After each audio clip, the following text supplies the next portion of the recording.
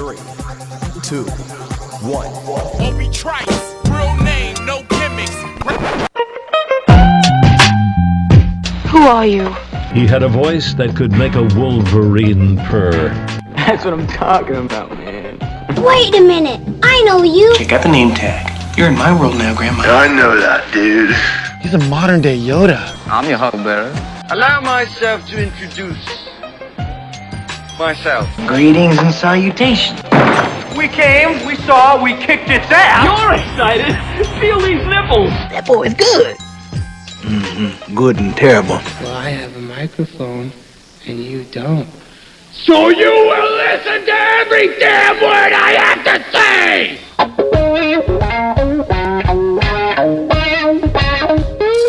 This is the Mike Rutherford Show on the Big X. Sportos, motorheads, geek bloods, wastoids, dweebies, they all adore him. They think he's a righteous dude.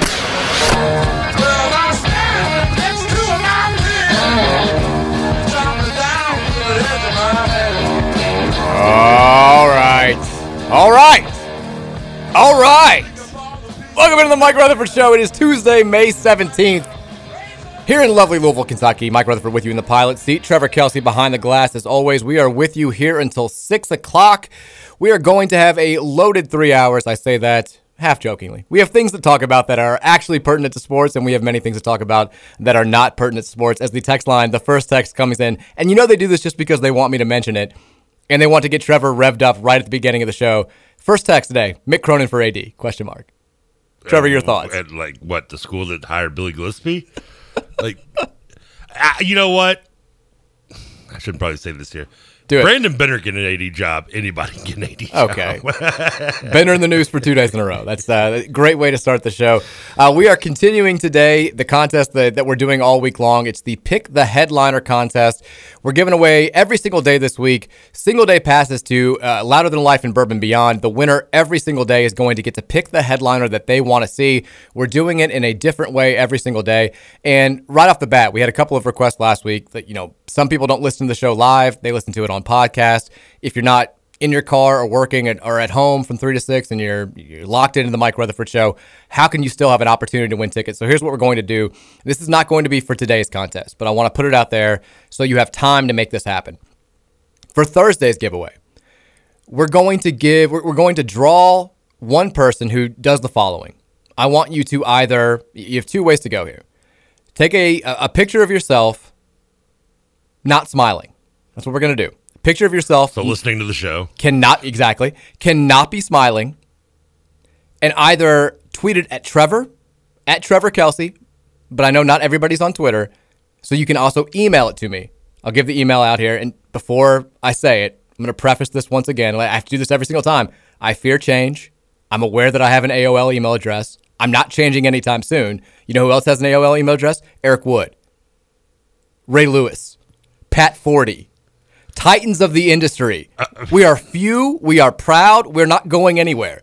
We will not be replaced. We will not go quietly into that dark night. You will not be changed in your ways. The email address is Mike, M-I-K-E, R-U-T-H, the number 5, at AOL.com. MikeRuth5 at AOL.com. Did you wear number 5 in high school? I did. Okay. Yeah, this is the AIM screen whatever name that I picked out when I was 13 years old, and it will follow me my entire life. I mean, it's still better than every Hotmail, decision right? you make in 7th grade should follow you for the rest of your life. That's what everybody says. I've lived my life by the choices of my 6th grade self. So there you go. So if you, between now and Thursday at 3 o'clock, actually Thursday at 2 o'clock, because I got to take time to put everybody's name in the draw. If you tweet a picture of yourself not smiling at Trevor Kelsey on Twitter, or email me the picture at MikeRuth5 at AOL.com, you'll be entered to win Thursday's giveaway. So that's for podcast listeners. You've got now 2 days to get this done, and you'll be available for Thursday's contest. But we are going to give away tickets today in another form. And you know what?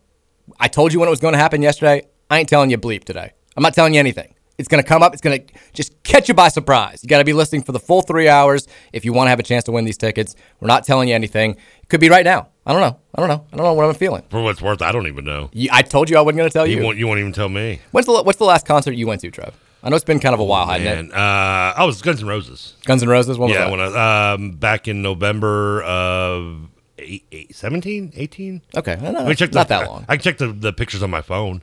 Okay, they're dated. It was when they came to Freedom Hall. I went all out because I had one chance of seeing them when I was 9 in Lexington, and my mom wouldn't let me go with the neighbor woman and her boyfriend because I was 9 to Lexington. I mean, I probably shouldn't have just told her. I should have just told her I was going to a friend's house for the weekend, but I'm just too honest. Anyway, so I didn't get to go then, and they broke up. Axl went insane. They got back together, so I went all out, and I had center row, like third row center tickets right in front of the stage. Nice.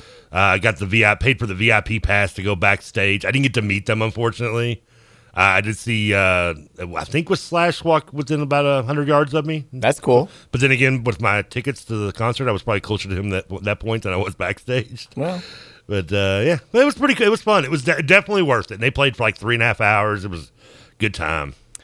Sounds good. I just refreshed my Twitter. Very first thing that I see is somebody already tweeting at you with a stone-faced expression. Shout out to my guy Taylor. Well, they're obviously not holding Arby's. If you're holding Arby's, you can't help but grin from ear to ear. Arby's was not part of the content. I don't even know why you just inserted that. Trevor has, for the people listening, if you can get Arby's as a sponsor, we'll give you. For the people listening who are on constant Arby's watch in the show, Trevor has brought Arby's back in the studio once again, but he has made the move back to roast beef. Yeah, and away from the chicken sandwich. I didn't want to, kind of keep them on their toes. Don't want them to get too comfortable there. That's fine. I want them to, keep them sharp, keep them on edge. How are you this afternoon, Trev? I'm doing good. Yourself?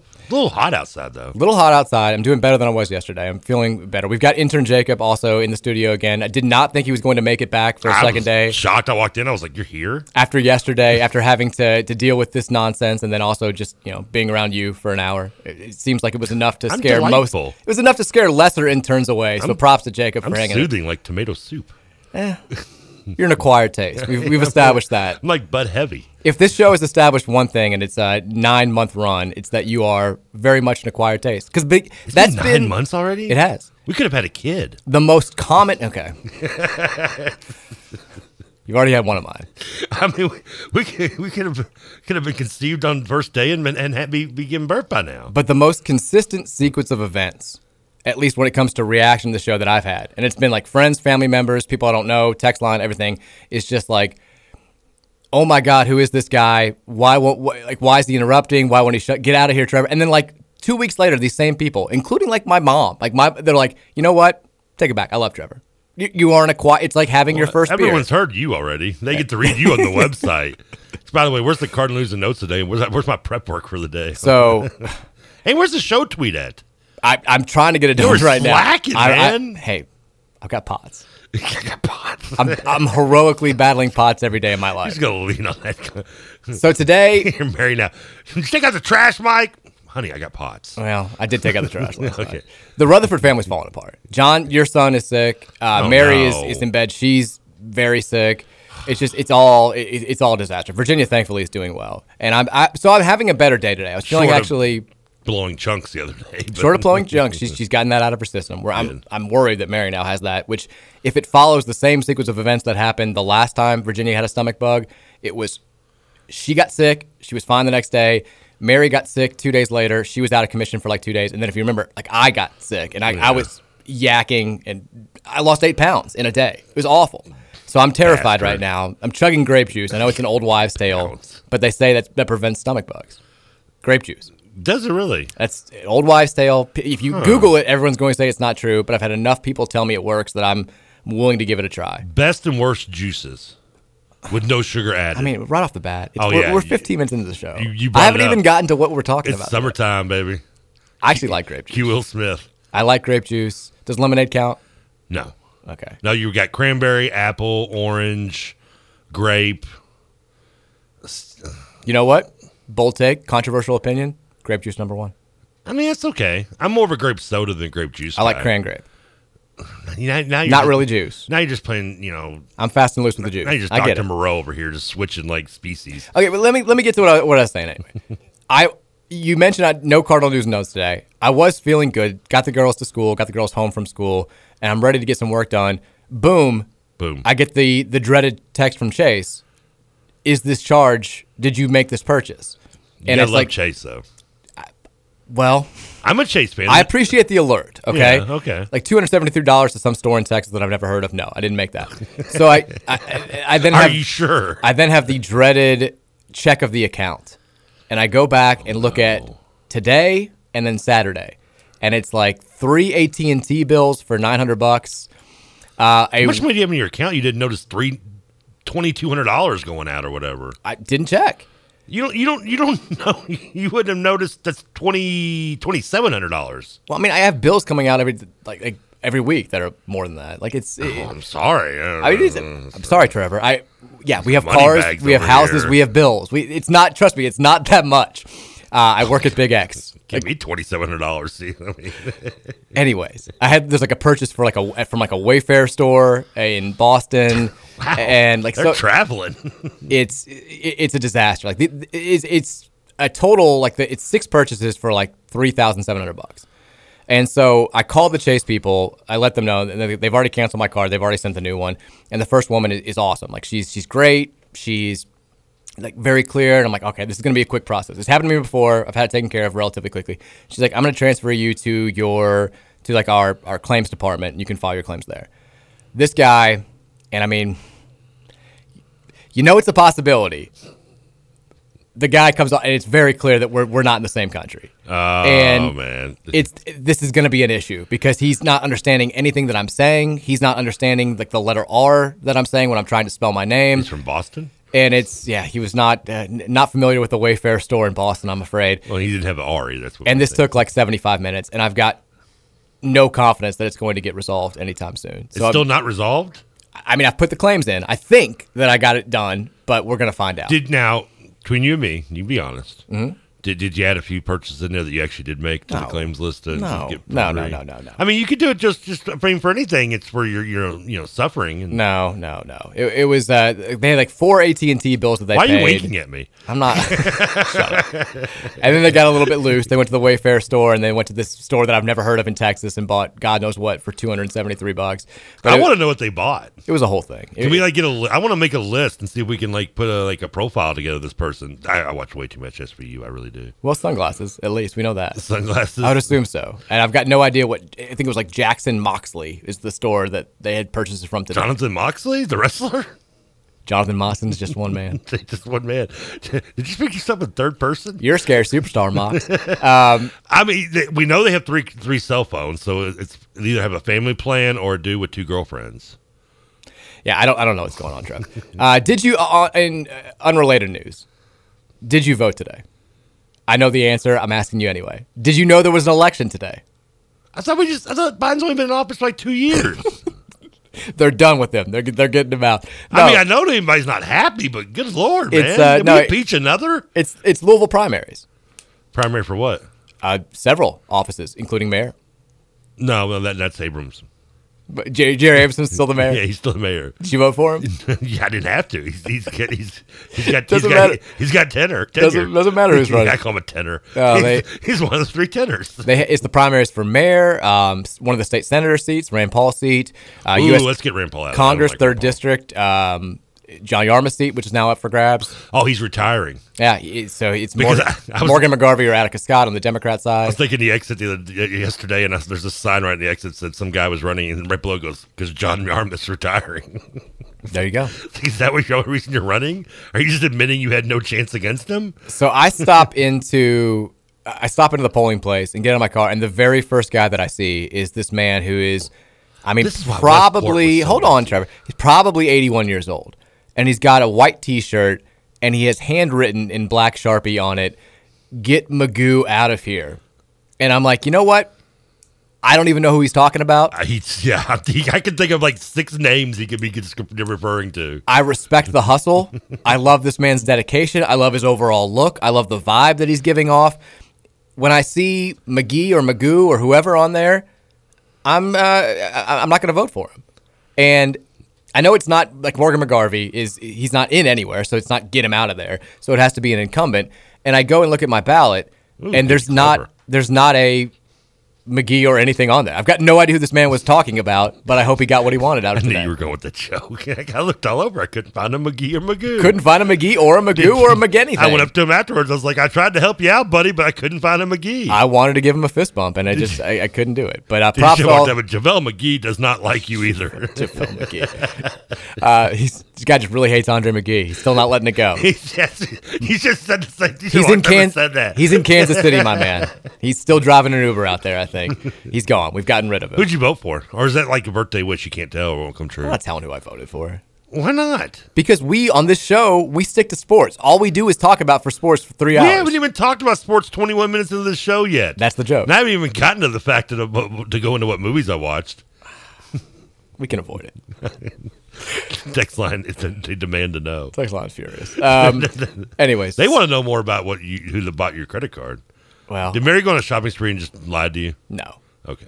I mean, if Mary wanted to go on a shopping spree, she can go on a shopping spree. Yeah, and I'm never going to know, and that's fine. Obviously, somebody's rang up close to $4,000 on your card and you didn't even know. Well, Trevor, I mean, Potts is really taking you behind the woodshed, isn't it? It was 2 days ago.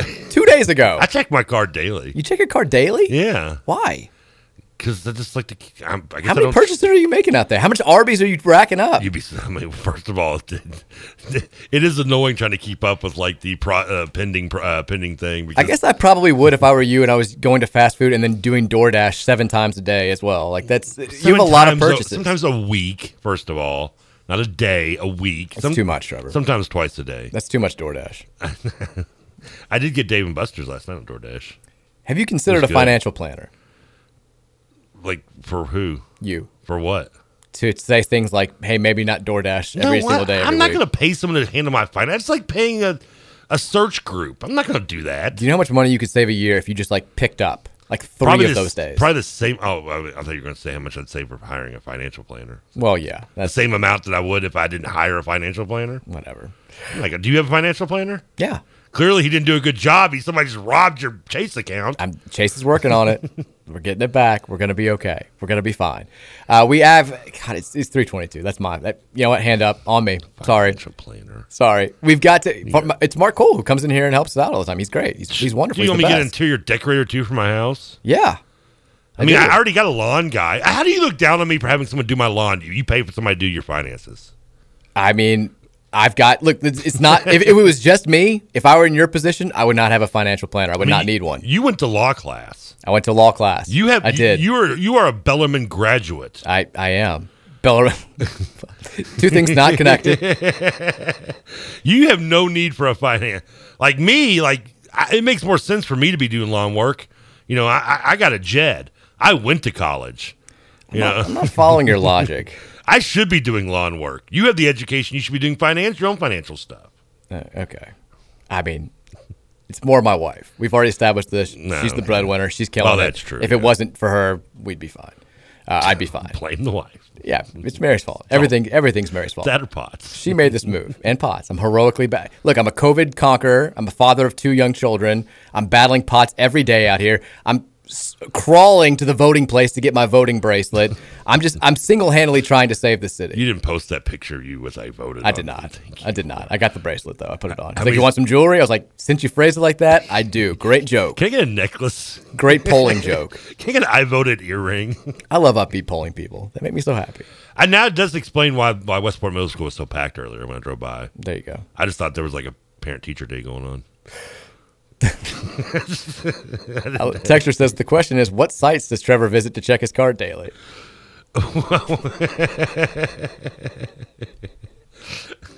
make sure I didn't go on one of those sites that's going to start charging me. Texture says Trevor Kelsey has been the greatest surprise addition to our lives in the last 8 months. Agreed. Sounds like something my mom said once. Who'd have thought when I had my first Big X conference call when they were trying to get me on board here, and I saw Trevor with the only on the Zoom call, the only dark box because he was in bed, I think, at the time doing the call. I was in bed at a hotel room. In bed at a hotel room. It was Who'd have thought how much it would change my life? Deacon calls me the night before and was like, oh, hey, can you do this Zoom meeting thing tomorrow morning? I'm like, really? He's like, what for? He's like, oh, yeah, we're adding the Rutherford show. I'm like, oh, okay. It was. When did it start? 2 weeks. It was a wonderful call. It was a wonderful call. We actually have stuff to get to, and now I can finally do the thing that I was trying to do 20 minutes ago.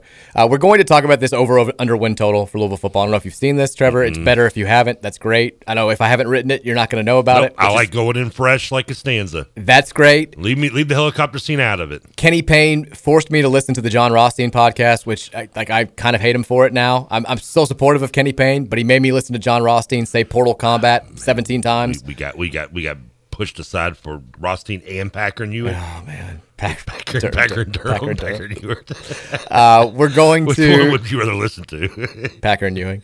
We're going to talk about what he had to say there. We're also going to slander Coach K. That's going to be fun. I'm excited about that. And follow-up slander, Nick Saban. He's going to feel the wrath today. We're going to throw in those hands. He's a thief. We have to. I mean, you mentioned Bender a little bit earlier. People keep bringing up the story. It's not going away, which is hilarious. I want to talk a little bit about that as well, and a couple of other hoops notes that are flying around out there pertaining to Louisville sports. Let's go ahead and take our first break. We talked no sports. That's par for the course. What are you going to do? We'll take a break. When we come back, Trevor will probably talk about movies while I try to talk about sports, but I will drag him through that concrete in that chair. I finally watched Afterlife Ghostbusters last night. Nobody cares. Maybe the good people at who made the movie? Maybe they care. Throw it to break. Warner, thank you. Intern served a purpose. Throw it to break. 502-414-1450 is the Thornton's text line. You love Thornton's. Download that refreshing rewards app. It's going to save you money every time you need to fuel up at the pump, and you've never needed to save money at the pump more than you do right now. Again, 502-414-1450. We'll talk with you throughout the day as well. We'll be right back. Tuesday edition of the Mike Rutherford Show rolls on next year on 1450 and 96.1. Top of our game.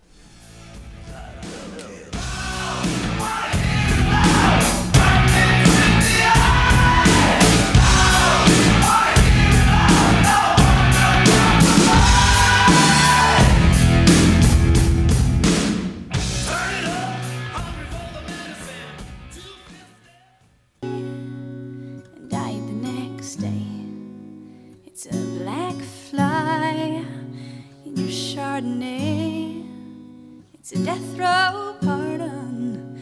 2 minutes to. God, Jagged Little Pill was an animal. It was a beast. You have no, yeah. I had the CD. I remember buying the CD at Biggs. So you were, I think you're what? You're 5 years older than I am. Yes. So you were about the age of like a lot of. I had friends who had older sisters that were like 3, 4, or 5 years older. And all of them, when this CD came out, were probably just obsessed with it. So when it came out, they were like 7th, 8th grade, freshman year of high school, which I assume is about where you were when this came out. That sounds about right, yeah. All they did was talk about Alanis Morissette. Yeah, that CD was, that was the... I can't tell you anything after it, to be honest with you. She played God in Dogma. She did. She was awesome as God in Dogma. She was also once on You Can't Do That on Television. And I believe I had to bring you the information that you did not know, that her first big single that you ought to know was about Dave Coulier. I did not know that. That still amazes me you didn't know that. Well, I actually had just forgotten about it, but I love it. Cut It Out. And actually on that song as well, the guitar and bass are done by Dave Navarro and Flea of Red Hot Chili Peppers. I can't imagine writing a breakup song / angry song about a love interest who is Joey from Full House. It's just it blows my mind. Like, and when you listen to the lyrics too, I mean, it's just like wow. What did I tell you? That always the ones that are showing the cleanest image are the freakiest behind the curtain. I mean, I'm gonna say it. Can you imagine Joey having sex? Like Joey Gladstone. He's Reggie the Rooster or whatever he did. Like the whole what was he the No, she opens her eyes and there's the Bieber guy. Yeah, like what was his name on that thing? All I know is it was so like the double entendre was like, he's like, I want, looks around and goes, wood. I love wood. Yeah. I mean, that guy having sex, just going at Alanis Morissette. I never would have thought about it in my entire life. Wait, you think Joey ain't got game? No, I didn't. Yeah, sure, he's lived in the basement of his. What was his relation to Danny? Friend. Was he just friend? Were they college roommates or something? They were just friends. Jesse was the brother. The brother of his his brother-in-law. I knew that. Joey was just his friend. And he apparently didn't have a whole lot else going on. I mean, stayed there for way too long. Would you ever let a friend I mean, I guess I could. I got two of my best friends. I probably would as well. But I mean, would you let your friend just crash in your basement that long? No. After a while, I do. He didn't even live in the basement. He lived in the like the cubby in the living room at one point in the beginning of the show. I do sort of wonder if after a while Danny was like, the girls are old enough. The girls are, well, at that point, there's free rooms. Like, do you not just have anywhere else to go? DJ's off to college. I mean, yeah, Joey, it's time. We have to have this talk. By the way, did Joey ever have a relationship the entire time during the show? Yeah. Oh, he did? Okay, I don't remember. There was a female, whatever his job was, like park ranger. There was like a female park ranger that he was into for a little bit. No, he wasn't an actual park ranger. I think that was just Trevor, I'm aware. Okay. I'm familiar with the show. Yeah, obviously you are more than I am. Let's talk about this. Let's talk about this FanDuel Sportsbook odds. I saw this yesterday. Our friend Nick Coffey put this out. It was the first that I saw of it. I actually had a buddy of mine who's very out on Scott Satterfield, so much so that he's like kind of just down on Louisville football in general. And he's like, what do you think the over-under win total for next season is going to be? And I said, it was 6.5 last year. I feel like most of our computer numbers, at least in the offseason, are very similar to what they were last preseason. I'm going to guess it's 6.5 again this year. And if it's not, I'm going to say it's 6. Usually the half normally, but yeah. They do, but every now and then I think a couple years ago we were right at 7. And so it's a rarity, but every now and then it happens.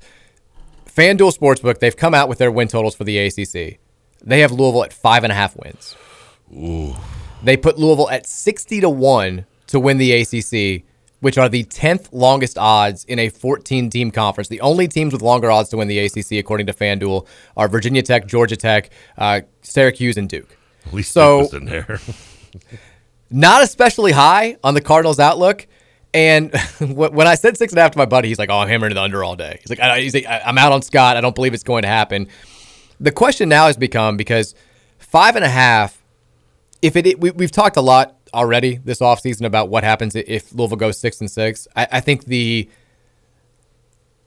worst conversation to have is what happens if he goes 5-7. To me, that's the cut line. I think I've seen other Louisville fans push back. If he's 5-7, it's 3 losing seasons in a row. And we looked this up. We haven't had 3 losing seasons in a row since Schnellenberger. It was the first 2 Schnellenberger years, combined with the last year, whoever he took over for. And we're in the midst of our first back-to-back losing seasons since Crag 1H1, the Steve Cragthorpe era. Yeah. Like, he would have a losing overall record after 4 full seasons on the job. And at that point, to me at least, I don't care how good the 2023 recruiting class is, which is trending towards being the best in the history of the program. I get it. We've been wanting this type of recruiting forever. We're finally getting it. But if you've got a guy who hasn't won at even a remotely high level through 4 years with some good players. We've had, like last year's team had no business only winning 6 games. I think the year before, I know COVID, whatever, all the close losses, they still had no business going 4-7. If you've got a guy who's under 500 overall through 4 seasons at Louisville, who's had ample time to establish his culture, get his guys in there, get his offense in there, hire his coaches, all that stuff. Has had talent as well. What reason do you have to believe that he's going to do anything significant with that talent that he's bringing in? I mean, it's like you can give me a Lamborghini, put me behind the wheel, but guess what? I can't drive stick. So, I mean, it's just, that's kind of like that's kind of how I feel if you're going to give a lot of talent to Satterfield if he wins 5 games this year.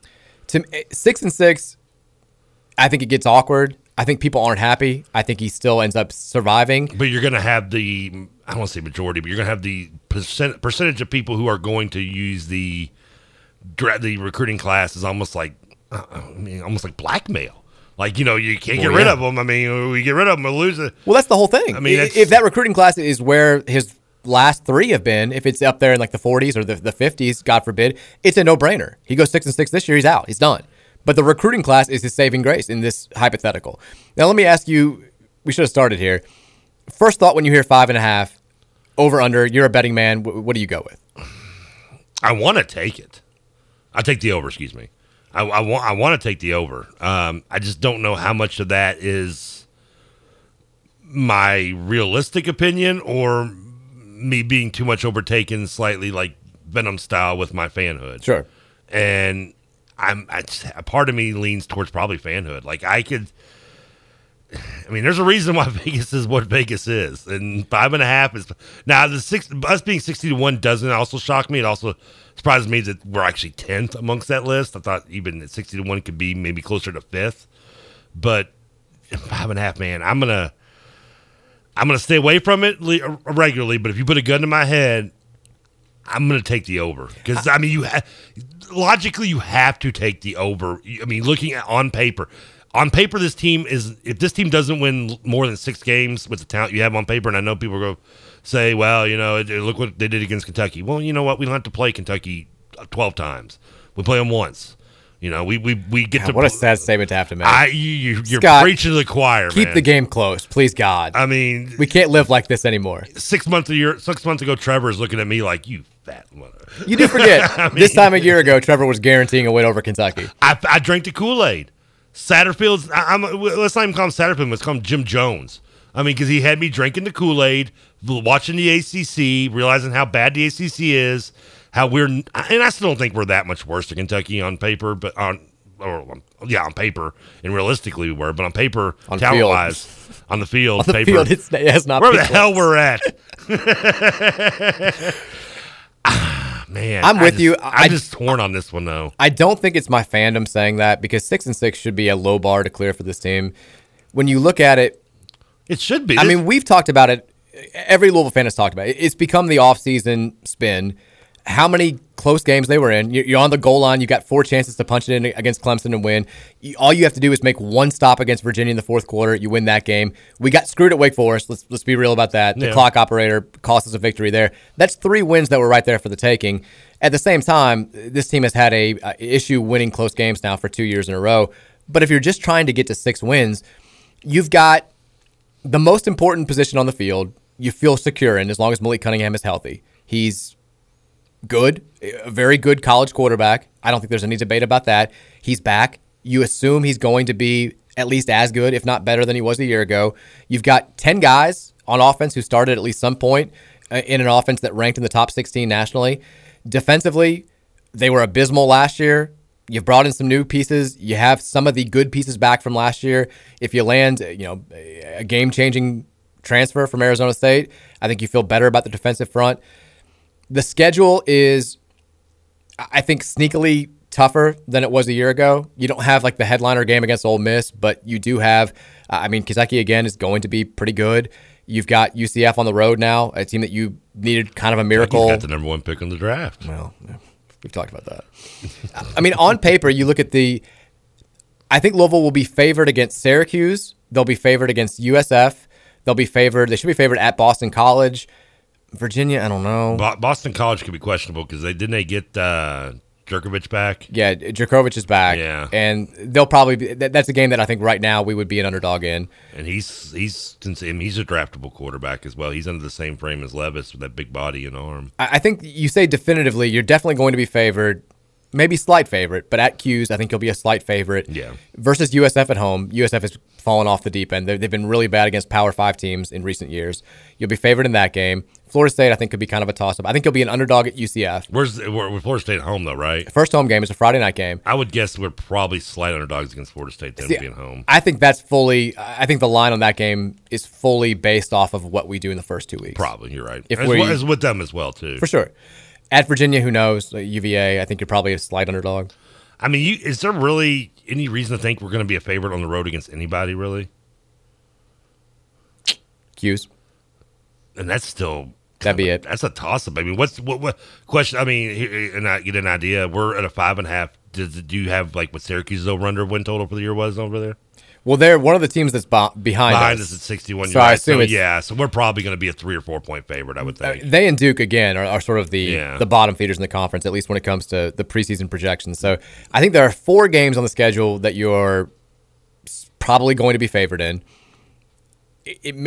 James Madison, you've got to be a favorite in that. You're going to be an underdog at Clemson. You're going to be an underdog at Kentucky in all likelihood. You're going to be an underdog, like you said, at Boston College in all likelihood. I think you'll be an underdog at UCF.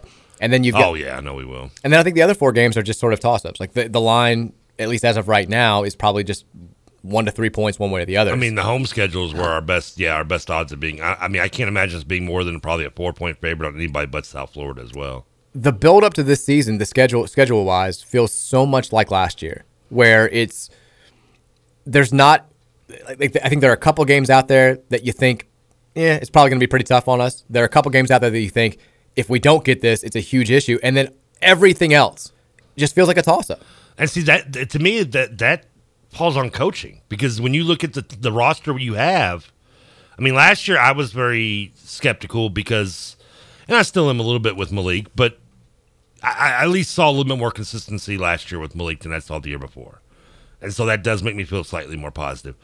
But you have, whether you are as on the fence with Malik as I am, or you're on, the good side of basketball, whatever, you still have a weapon in Malik Cunningham. You have an offensive line that brought back, 4 starters from last year that played very well. Mm-hmm. You have, all but 2, we bring 9 of our 11 defensive starters back. 8. We have 17 running backs. Yeah, I mean, you bring in running backs that, whether, I know it's new faces, but you have the kid from Tennessee who obviously has a lot of hype with him. Zion Evans is going to win the Heisman. I mean, he's going to rush for 4,000 yards. I understand the receiving core is depleted, to say the best, or at least questionable, because of Braden Smith coming off injury. Huggins didn't do a lot last year, and your best number 1 weapon just got stolen to you from Alabama. God, that hurt. But that's one thing. I mean, that's one position. I mean, outside of that, I mean, you have a lineup that, or again, on paper, it's like the 10 times I use this phrase, but God forbid it's going to be like this should be the slogan of this season.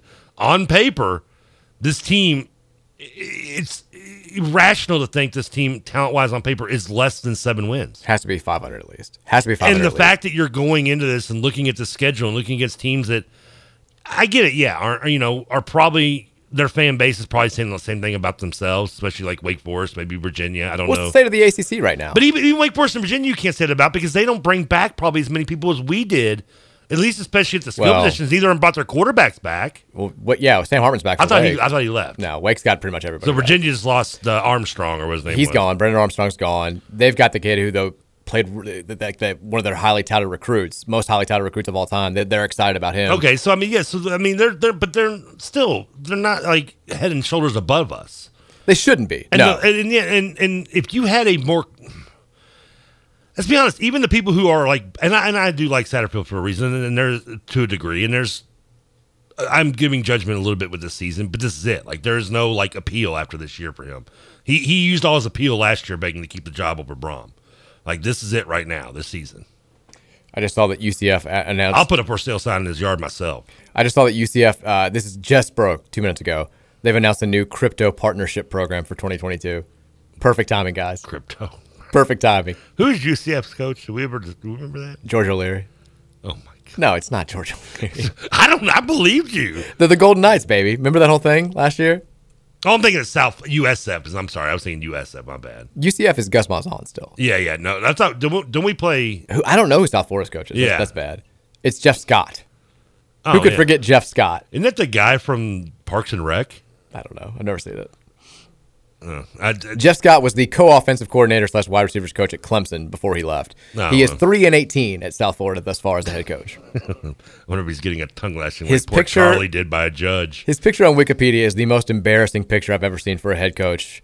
It's in terms of, he looks like he's being chased by some sort of possum, and he's terrified. He's not handling it well. It's the kind of guy who had to work under someone who sat on a kid's lap for the last few years. Jeff Scott. Classic Dabo protege. But no, it's... Yeah, because what was the other guy that was the next big thing? Chad something that didn't work out too well. Yeah, we almost hired him. Yeah, no, I thought he was going to be better than that too, to be honest with you. This is why, like, everybody's like, well, why would you possibly not take a head coaching job if you're going to, you have all these, like, Chad Morris is being targeted by everybody. Yeah. Why would you not take a head coaching job? It's like, well, pretty safe gig to hide in as an offensive coordinator, make a ton of money at a big time program. Didn't he end up going like SMU? I think that's right. He went from, and then he landed. Well, he was at Arkansas. Arkansas, yeah, but somehow he got SMU out of Arkansas out of SMU, which is amazing because he wasn't even good at SMU. And now he's coaching Texas high school football. Is that really where he's at? Mm-hmm.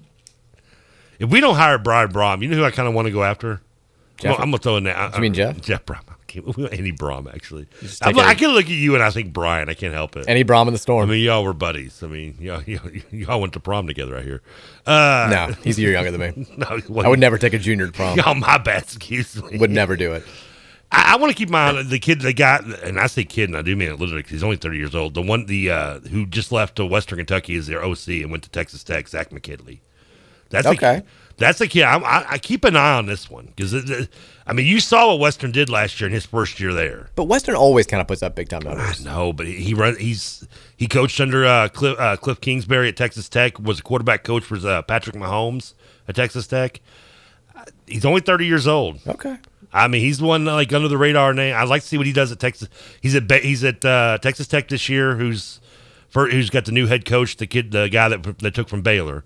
So he's running the offense down there. So I'm be interested to see what they do offensively.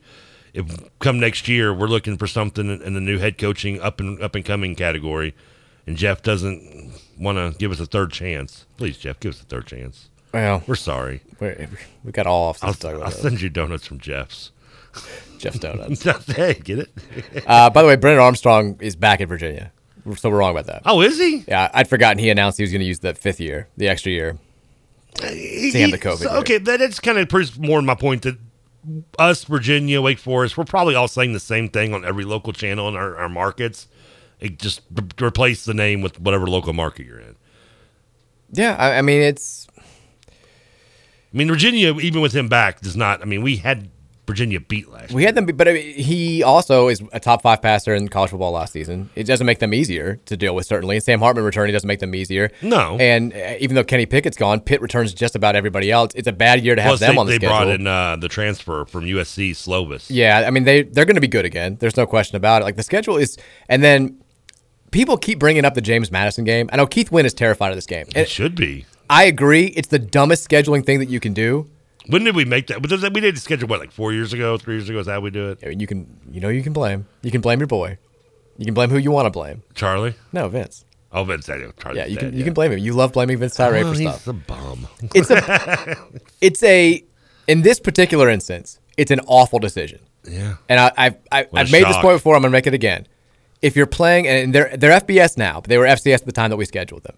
If you want to schedule one bye game, one whatever game, one guaranteed win game, make sure that it's an absolute guarantee. There is no benefit to playing the North Dakota States of the world, the James Madisons of the world, back in the day, the Appalachian States of the world, because most of the college football world views those teams in some gigantic umbrella, like they're all the same. They view a 65-0 win over Morehead State as the same as a 65-0 win over James Madison, when in reality it's completely different. And if you only beat James Madison 30-24 or something, the rest of the world looks at that and they laugh, they giggle, they say that's silly. So you've got nothing to gain by playing one of the best, I guess, old FCS teams, now one of the best lower level group of 5 teams.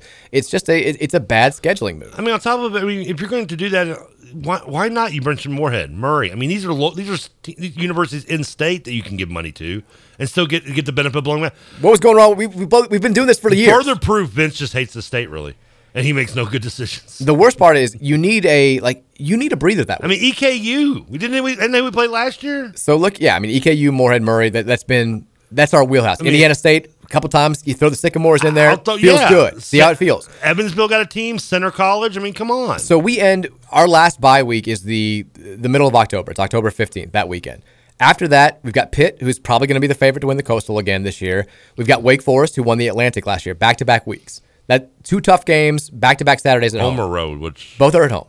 Then we play James Madison. You'd love to have a breather in there after 2 games because you end the season at Clemson versus NC State at Kentucky. It's a brutal final 3-game stretch. So you'd love to have a week to get some confidence, get some guys rested, have a nice, easygoing Saturday evening, afternoon, morning, whatever at Cardinal Stadium. Instead, my fear is the Dukes are going to put the fear of God into us, and we're going to be on tilt going into this crucial 3-game stretch to end the season. I just picture us losing closely to Pittsburgh, pulling out the upset of Wake, and then pooping the bed against James Madison. I really want to beat Wake this year, by the way. I mean, I just after last year. I mean, I could just see this that just working out in my head already.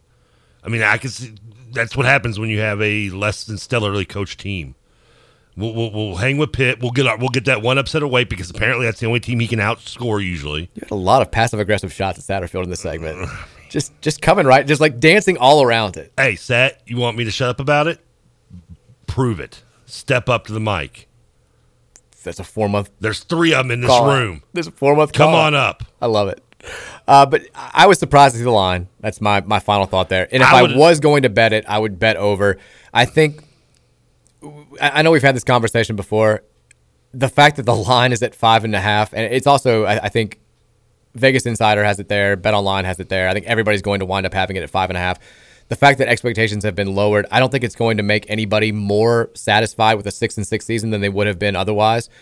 I also don't think 7-5 is not going to be met with a ticker tape parade. It's going to be, to me, that's the bar. If you go 7-5 this season, I say, cool, I want better moving forward, but for now, that's good enough. Let's see what you can do with this recruiting class. It's not black and white 7-5. It depends how the season 7-5 comes about, too, I think. As far as my satisfaction level, sure. If we beat Kentucky to get to 7-5 on the road in an upset, I'm going to be more enthusiastic about it just because it was Kentucky. Yeah. But I think big picture, direction of the program, however you get to 7-5, I'm still going to kind of be okay, that's fine.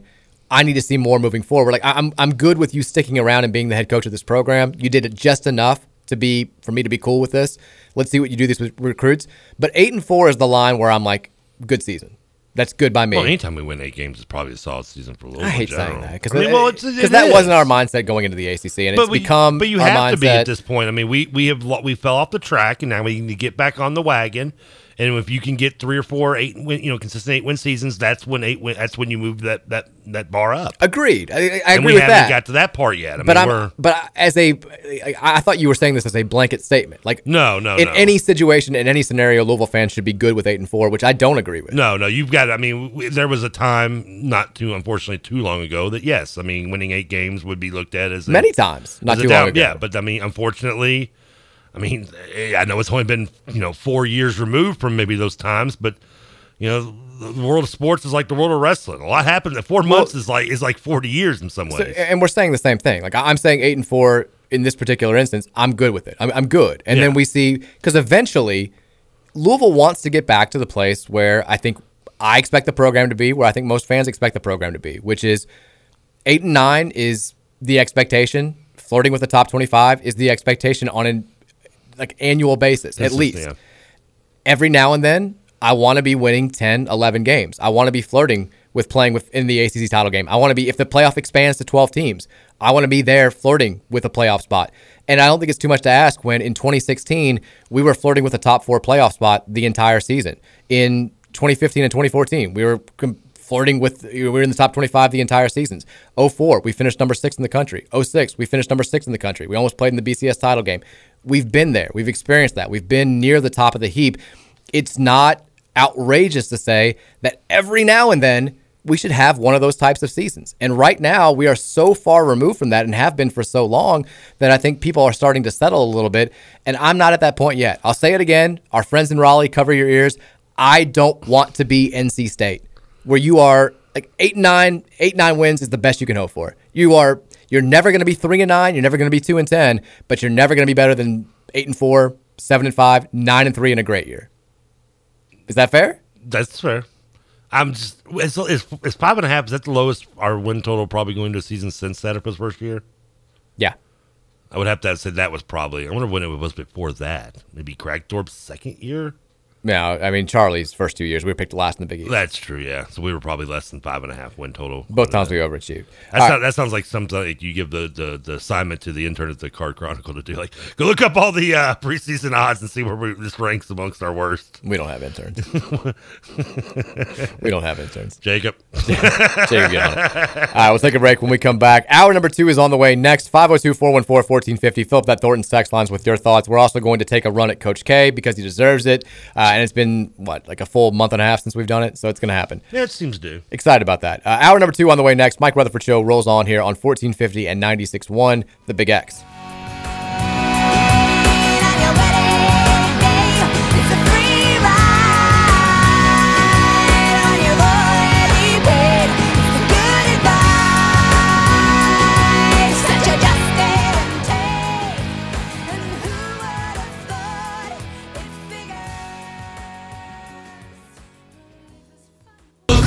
Demolition style, hell American spring, yeah. I am the Crowley MD. I've been up in the box, and I win your head there. Empty to suicide. I beat him on the blast, be the fake on the line, yeah. Catch off the broken skin. I feel it in my heart, make me do it again, yeah. I just got irrationally angry. I'm so mad right now. Yeah. Trevor is head mashing in the production room in his Team Taz t-shirt. More human than a human. More human than a human. More human than a human. What is happening? What a way to start the 4 o'clock hour. Welcome into hour number 2 of the Tuesday edition of the Mike Rutherford Show here on 1450 The Big X. I told you I was going to surprise you with it. Here we go. We're giving away tickets right now. Bourbon and Beyond. But I'm worn out. The passes are happening right now. We're doing the Pick the Headliner contest every day this week. Here's what we're going to do. It's happening. Today's winner will be the first person to text in to 502-414-1450 in the first hour of the show. Trevor named the last concert that he attended. What was that concert? I want to give me the name of the band. First person to text that in, 502-414-1450. You are a winner for the day. I'm not going to win. I don't remember. The other thing, if you're just joining the show, and this is for podcast listeners. No, intern Jacob, you're not eligible. Jacob, you're out. Yeah. You're out. Sorry, dude. If you weren't a UK fan, maybe, but you're out. You think because we don't pay you, we're going to give you free swag? 502-414-1450. Last band that Trevor saw in concert, let us know. You win the tickets for today. Read that number one more time. 502-414-1450. Just want to make sure because Roush last night posted on the KRC Facebook page about how they're giving away the tickets to the text line today. Okay, we got the winner. You can stop texting. And he posted his cell phone number instead of the text line. All right, the winner is in. The wrong answers are actually way more funny. The most recent response was Celine Dion. Somebody guessed ABBA. I would. The correct response, as many. Okay, they're still coming in. This is the worst. The Wiggles now is coming. The correct answer was Guns N' Roses. We should have gone with best answer, with not the correct one or whatever. I'll be perfectly honest. I'm flattered and very happy with how many people knew the answer. Like the fact that we have like 25 people who immediately are like Guns N' Roses. They were listening the first hour. You could have gone old school and asked them. I've told you this before. My first concert ever. I don't think I know. You don't even remember. Was it the Eagles? No, it was not the Eagles. I forgot Barney? to go see them. Was it the Wiggles? No, it was the Monkees in Weird Al Yankovic. I knew the Monkees. I forgot the Weird Al. Yeah, it was the Monkees in Weird Al Yankovic at Freedom Hall. Yeah, people say they monkey around. So my first concert was the Monkees in Weird Al Yankovic, and my last one was Guns N' Roses. And I'm everything in between. I love that. I'm trying to think if I don't think I'd go. I'd go see ABBA if I had given the free tickets. Are all the members of ABBA still alive? I don't even know how many members there are in ABBA. I mean, Mamma Mia, Mamma Mia. I'm sorry, I'm letting this guy know that he's alive. I'm like, Mamma Mia, let me go. That's where my mind just right away went to. It's not even the same song. I don't think I'd go see Celine Dion. I don't know, maybe if I Texture says Shy. Oh, I'd go see Shy. I'd go see Shy right now. Oh, my God. Texas says, missed the first hour. I'm so pissed. I want these tickets. Look, we're giving away a different way every single day. A lot of rhymes right there. Unintentionally. Unintentional way. The fact of the matter is everybody has an opportunity to win at some point this week. And if you missed the first hour, I don't know why I'm repeating myself now because this is for the podcast listeners. Unintentional lay. Unintentional lay. I'm keeping the rhyme thing going. We are going to do for Thursday's show, anybody who either does one of two things. Tweets a picture at Trevor Kelsey which I'm afraid of yourself. To look at my Twitter account right now. It's great right now. The first like 3 right away were just very angry men looking at you. If you tweet a picture of yourself not smiling at Trevor Kelsey on Twitter, and follow him if you don't already, be nice. Yeah, I'm at 902. Then you're entered for Thursday's drawing. If you're not on Twitter, and I get it, not everybody is, you can also email me at MikeRuth5 or MikeRuth5@AOL.com. I fear change. I'm not doing it again. A picture of yourself not smiling. And you also will be in the contest. Have you received some emails as well? I have. The first one I got was a teacher photo bombing his student who was trying to take a selfie, and he was not smiling. So he's in. So he's in. He's in the contest. I almost get you. Is that like a bonus? Like, does he get 2 drawings for that? He should, but he's not. Is the kid smiling? The kid is. Oh, the kid's very happy to be taking a selfie. Yeah, then he only gets 1. Yeah. If the kid was both done smiling too, then yeah. So there you go. So that's how we're going to do Thursday. And tomorrow, you don't know what the hell we're going to do. We're going to surprise you. Surprise you today. We're going to surprise you tomorrow. But if you have any suggestions, let us know. I also love that we're doing that. The people who tweeted at Trevor on Thursday when you're not even going to be here on Thursday, which is wonderful. I can still draw. Also, open invite. Keith Wynn's going to come in on Friday. Okay. Excited about that. You say open invite for anybody. Thursday, open invite. He wants to co-host the show. taking all applications. I know. I left you high and dry, not giving you a Wednesday to bring Sean in.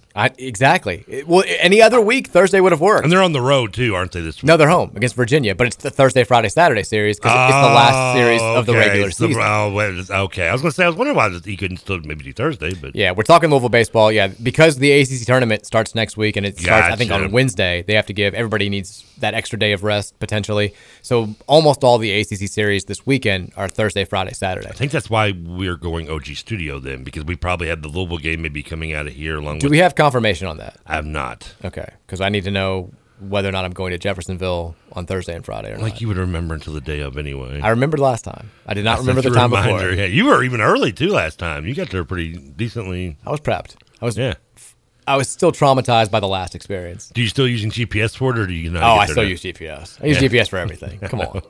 Come on. Does it take you off exit 0 when you go GPS? Couldn't tell you. I just turn when it tells me to turn. Yeah. No idea. So we've got that going on. If you want to host the show Thursday, let me know. Also, Louisville baseball is in action tonight. Last non-conference home game of the season, at least until the NCAA tournament. The Cards will take on Eastern Kentucky, who Trevor is terrified of, at 6 o'clock. First pitch there at Jim Patterson Stadium. Colonels, man. They have a baseball tradition like none other. Freaking Colonels. A.W. Hamilton's got the basketball team rolling. I love A.W. Love it. Like the root beer? No, not A and W. A.W. He was at Hargrave Military. Produced many great prospects, including Luke Hancock. A friend of mine, Terry Rozier. Anton Gill, went to Hargrave. Did he? Was he a great basketball player? No, he played, but he did play football briefly there. Was it Anton Gill? No, it's not.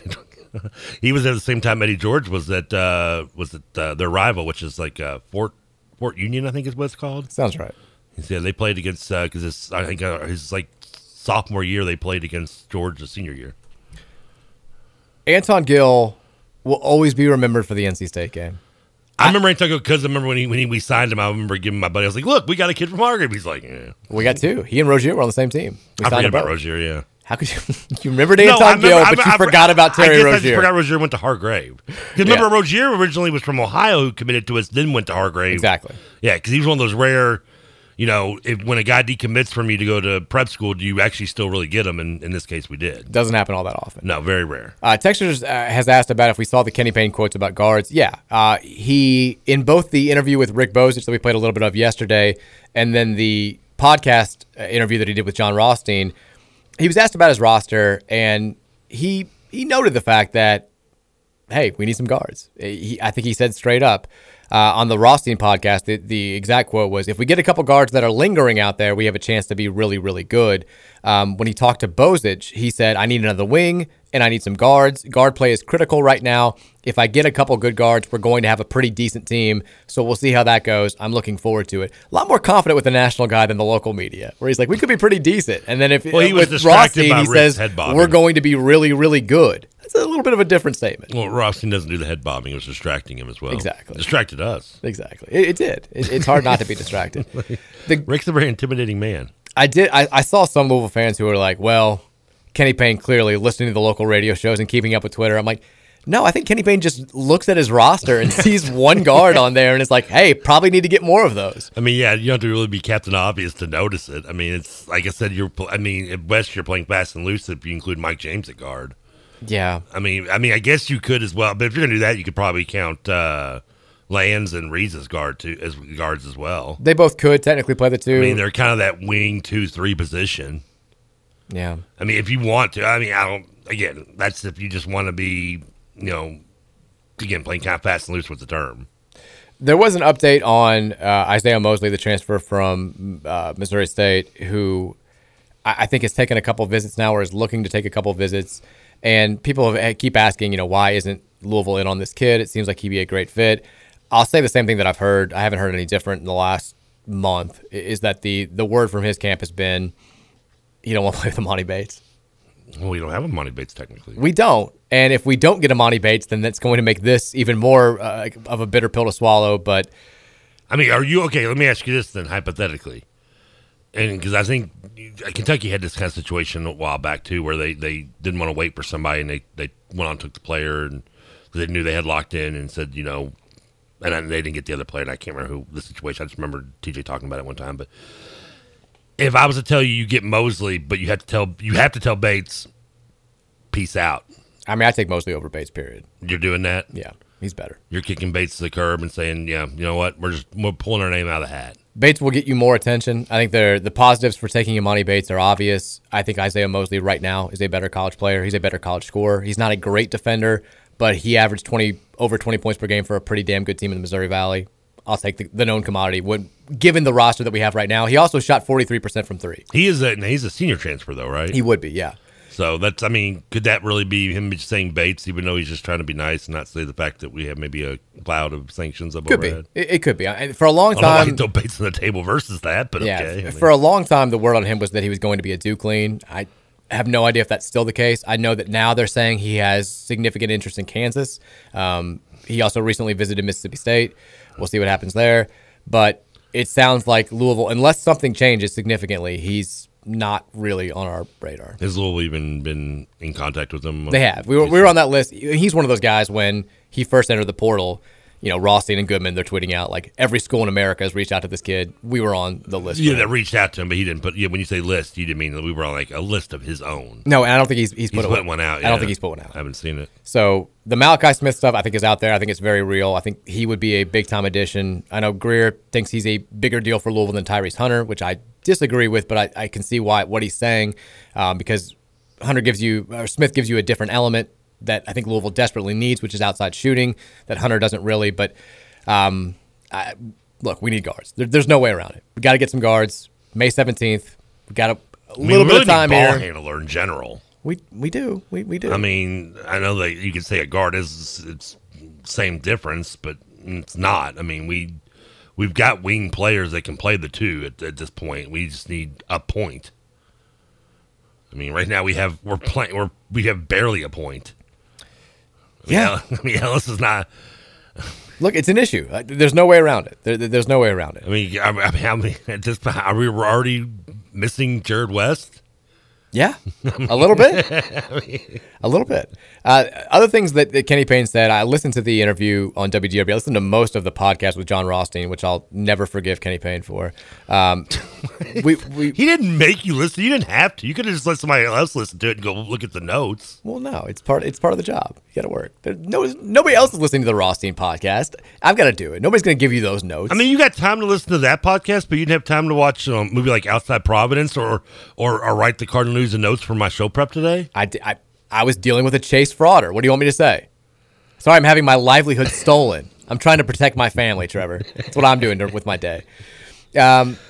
Most of the interview with Bozich was kind of about he expanded on what we talked about yesterday, like dealing with kids that are coming off of last season, dealing with the hurt. How did you heal? Like, why did you come back? And all that stuff. There wasn't a whole lot. We still haven't gotten a really deep X's and O's talk with Kenny Payne, which kind of surprised me that we've gotten to May 17th. And if you ask somebody, if a texter asks, like, hey, what style of player are we going to have under Kenny Payne? I can't give you a definitive answer. My assumption is still, we've heard we're going to play fast, which every coach in America says when they get hired. Yeah. We've heard we're going to play, so fun style, up and down. The players are going to run it. It's not going to be like a total hands-on coaches system, which has become a little bit of an in vogue deal with new head coaches. But I assume we're going to play mostly straight up man-to-man like Kentucky. I assume we're going to run some sort of secondary break. But I don't know that. I don't know if we're doing the dribble drive thing, which I really, really hope we don't, because I think the game has changed, and I don't think John Calipari is involved with it. That we only have one person that can do it. Yeah, the Ellen drive. Yeah, we've got one guard that can run the dribble drive. Like, Ellis is going to get tired as hell next year. Hopefully he's dead by December 30th. I'm surprised that somebody hasn't sat down and had a expanded upon conversation about this. I agree, but unfortunately it's because nerds like you and I want to know about it. True. When you're putting out articles online or looking for clicks, people want to hear about rosters and recruits. So I assume that's why that's most culture. Yeah, I mean, being positive, exactly. I mean, that's what they want. People majority I think want to go on. They go, oh, Kenny Payne spoke with so and so. They want to hear about the recruits coming in. They want to hear about Wagner. They want to hear about the players that are going to be on the roster.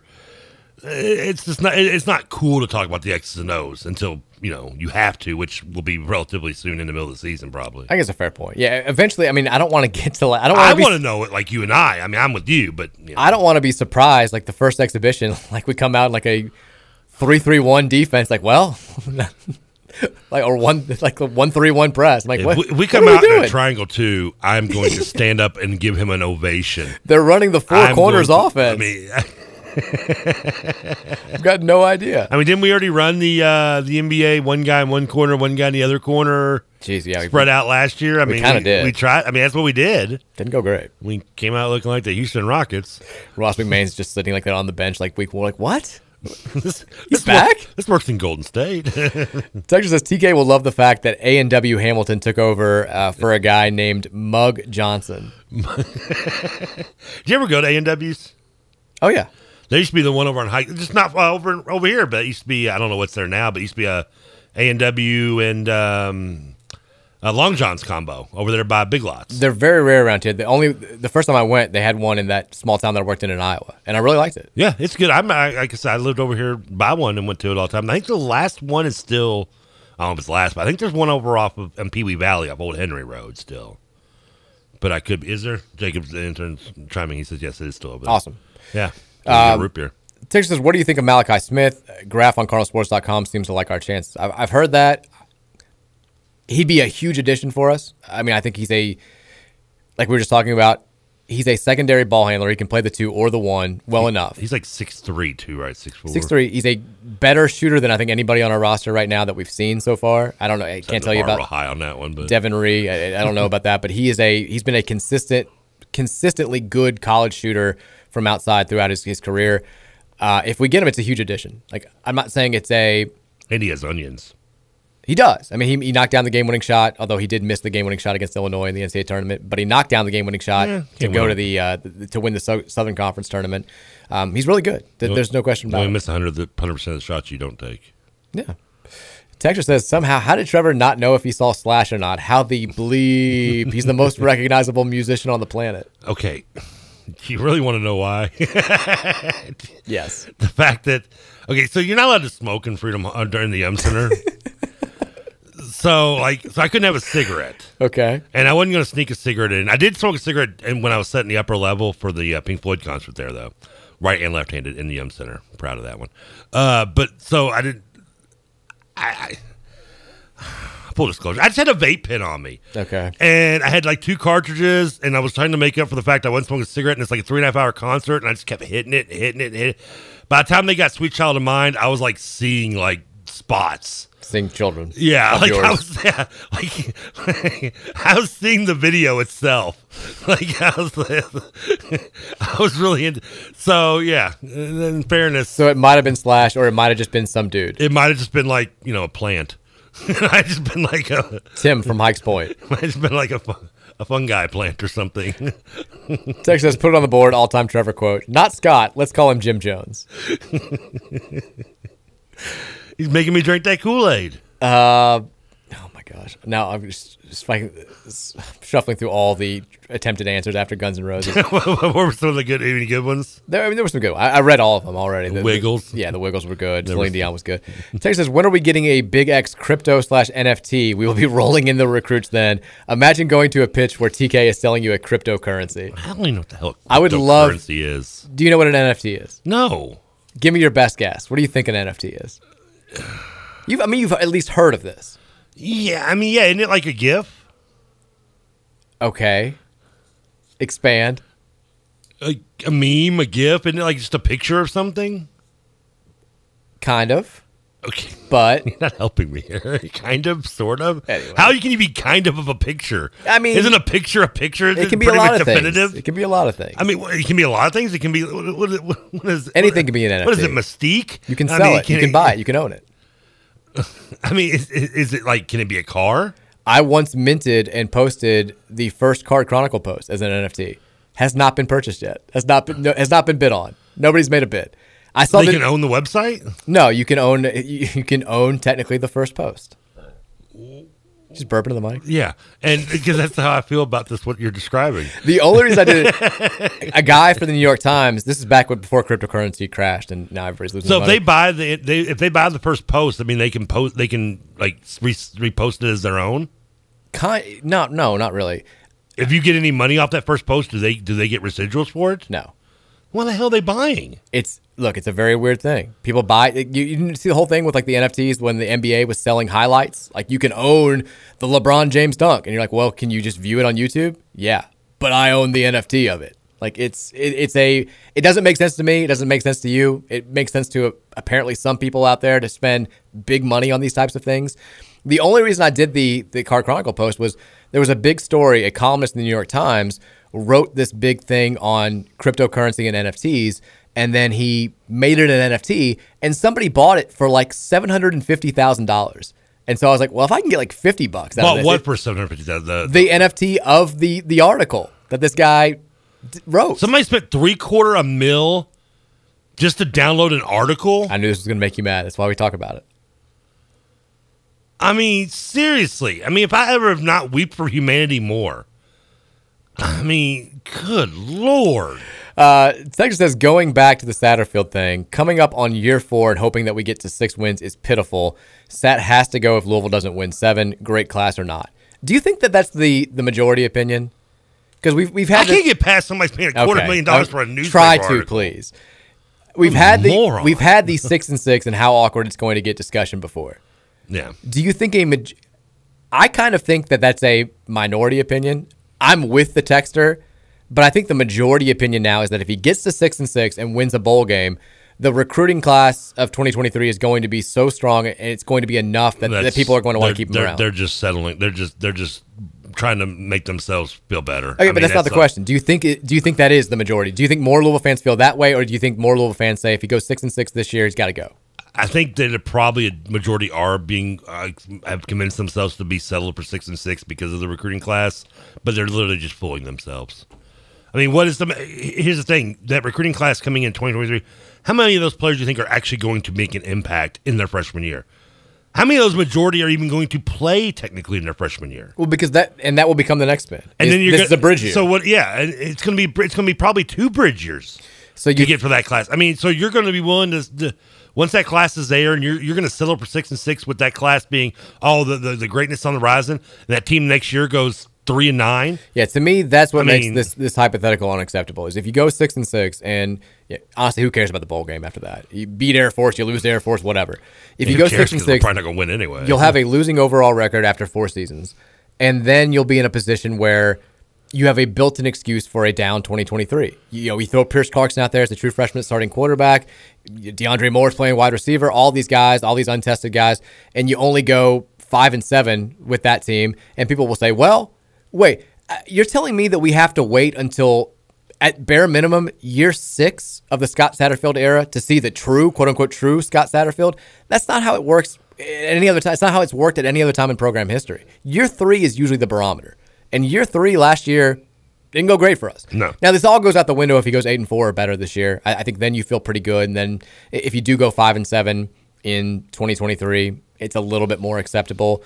But I just think it's ridiculous that we've gotten to this point, considering where we were when we entered the ACC and honestly where we were going into 2018. I mean, of all those, we're going to be losing a lot probably on defensively and in the trenches going from this year to next year, from into 2023. Well, Bama keeps picking off all our good players. It doesn't help that that was that's one of the reasons why there should be non-low expectations going into this year, because we brought back, what did I say? It was like 4 of the 5 offensive linemen. We brought back, I think, 3 of most of our defensive line, our front 7 in general. I know we did replace a little bit of the backfield, but the front 7, with the exception of C.J. Avery, is pretty much, which is a big loss, don't get me wrong, but we also Dublas back, who's one of the best linebackers. But we also dealt with not having him most of the year last year because of, unfortunately, injuries.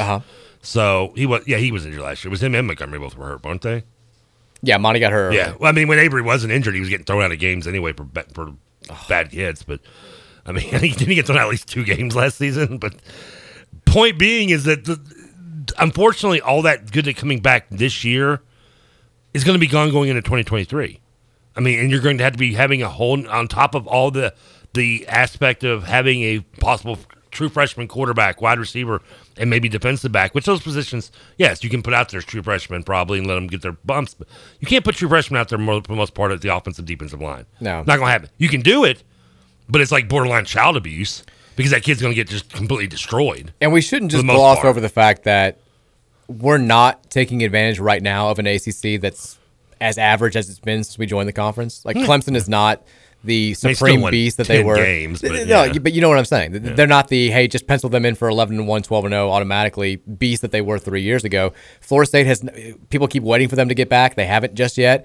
And we're sitting here saying, well, if we go 6-6 or 7-5, like, imagine telling yourself that in 2014, that with the landscape of the conference where nobody really sees any team in this league as a perennial, as a real legitimate national title threat outside of Clemson for this year, and even Clemson now has dipped a little bit. No matter what DJ does develop, right? Defensively, they're. But imagine you're telling somebody that, like, this is the landscape of the conference. A lot of 6-6, a lot of 7-5 teams, a lot of 8-4 teams. We would have think, well, we should take advantage of that. Like, we should be 10-2 or 11-1. And instead, we're sitting here saying, well, if we can get to 6-6, you got to keep them, or 7-5 would be a good year, and it sucks. I mean, you take this exact same roster going into the season. And we're arguing, trying to get to 6-6. Is 5.5 too low? You put this, you give this lineup to Charlie Strong or Petrino 1.0. I mean, we're putting the bar at like 10 wins or less. Yeah, that's hard to say. We're not going into this with a coach that we're confident in, thinking that 6 wins is going to be convincing ourselves that we should be satisfied with 6 wins. Well, Charlie would also I think vomit upon watching this defense play a little bit. Well, Charlie wouldn't be giving the defensive coordinator 30 tries too. Yeah, he would be the defensive coordinator. Yeah, thankfully. Texas says, right on cue. How are we as a program in year 4 of a coach just hoping to get to at least 6 and 7 wins? Imagine us saying this in 2016. I mean, yeah, I feel like we've just gotten to the point where we're convincing ourselves that that's okay, and that's not. I'm with you. I mean, listen, going into last year, I get it because we were young. There was question marks. You know, the position that we did have stability at, I thought was somewhat, sporadic, which is obviously the quarterback. But that's not the case this year. This year, I mean,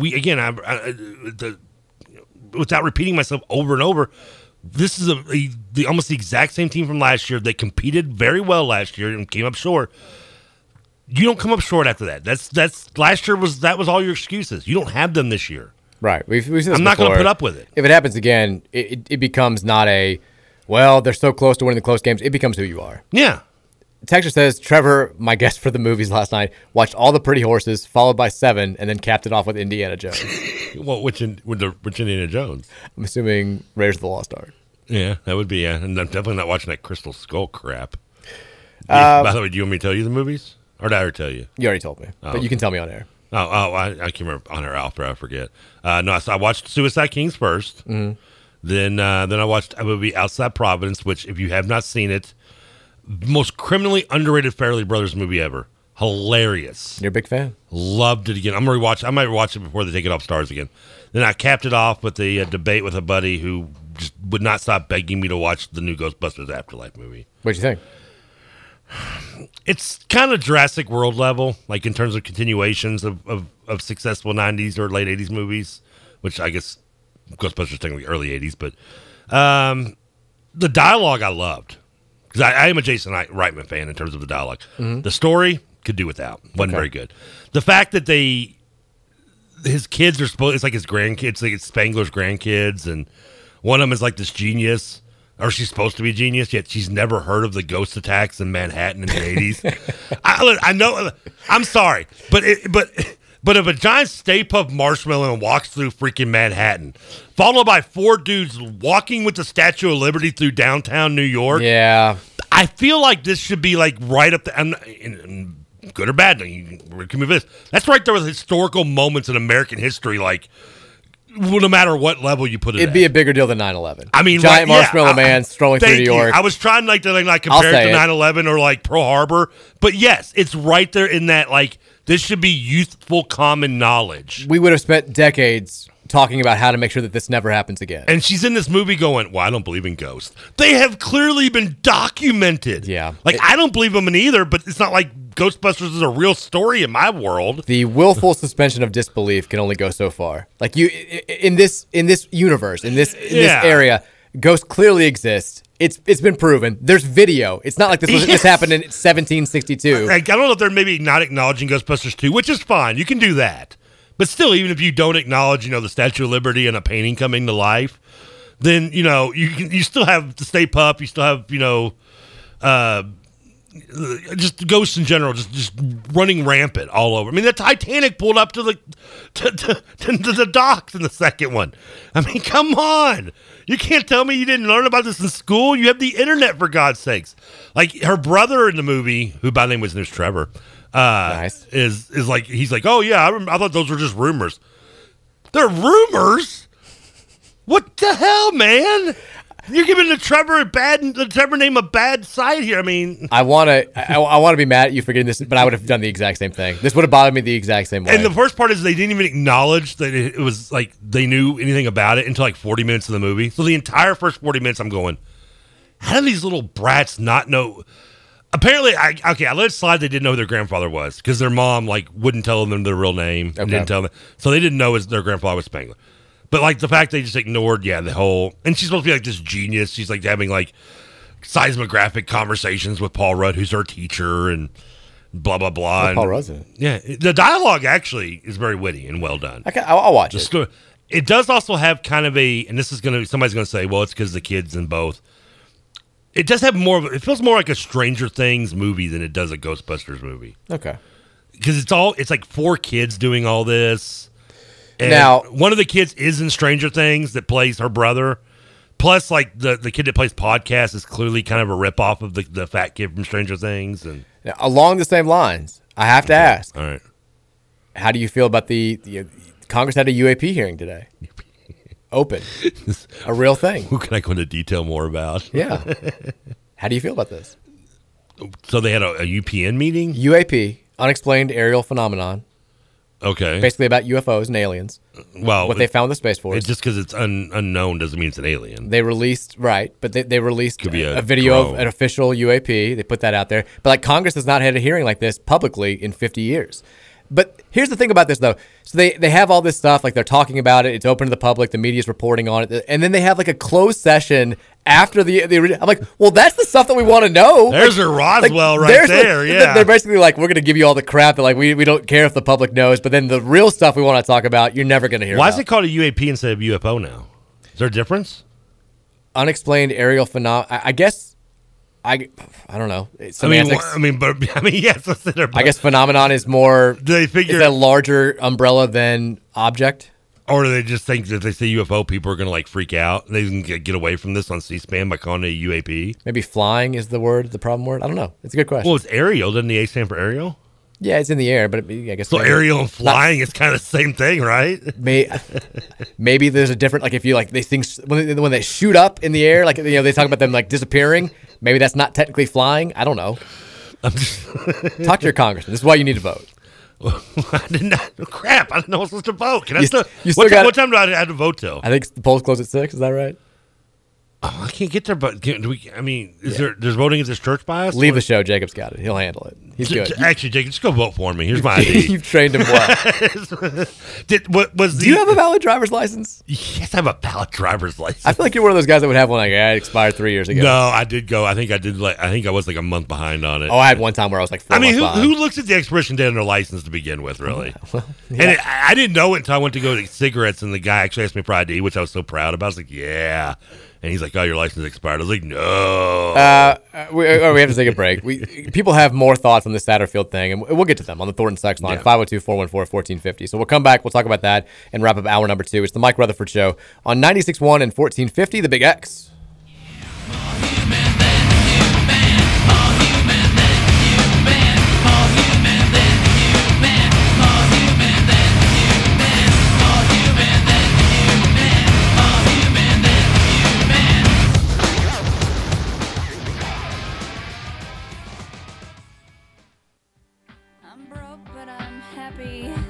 I'm poor, but I'm kind. I'm short, but I'm healthy. Yeah. I'm high, but I'm grounded. I'm sane, but I'm over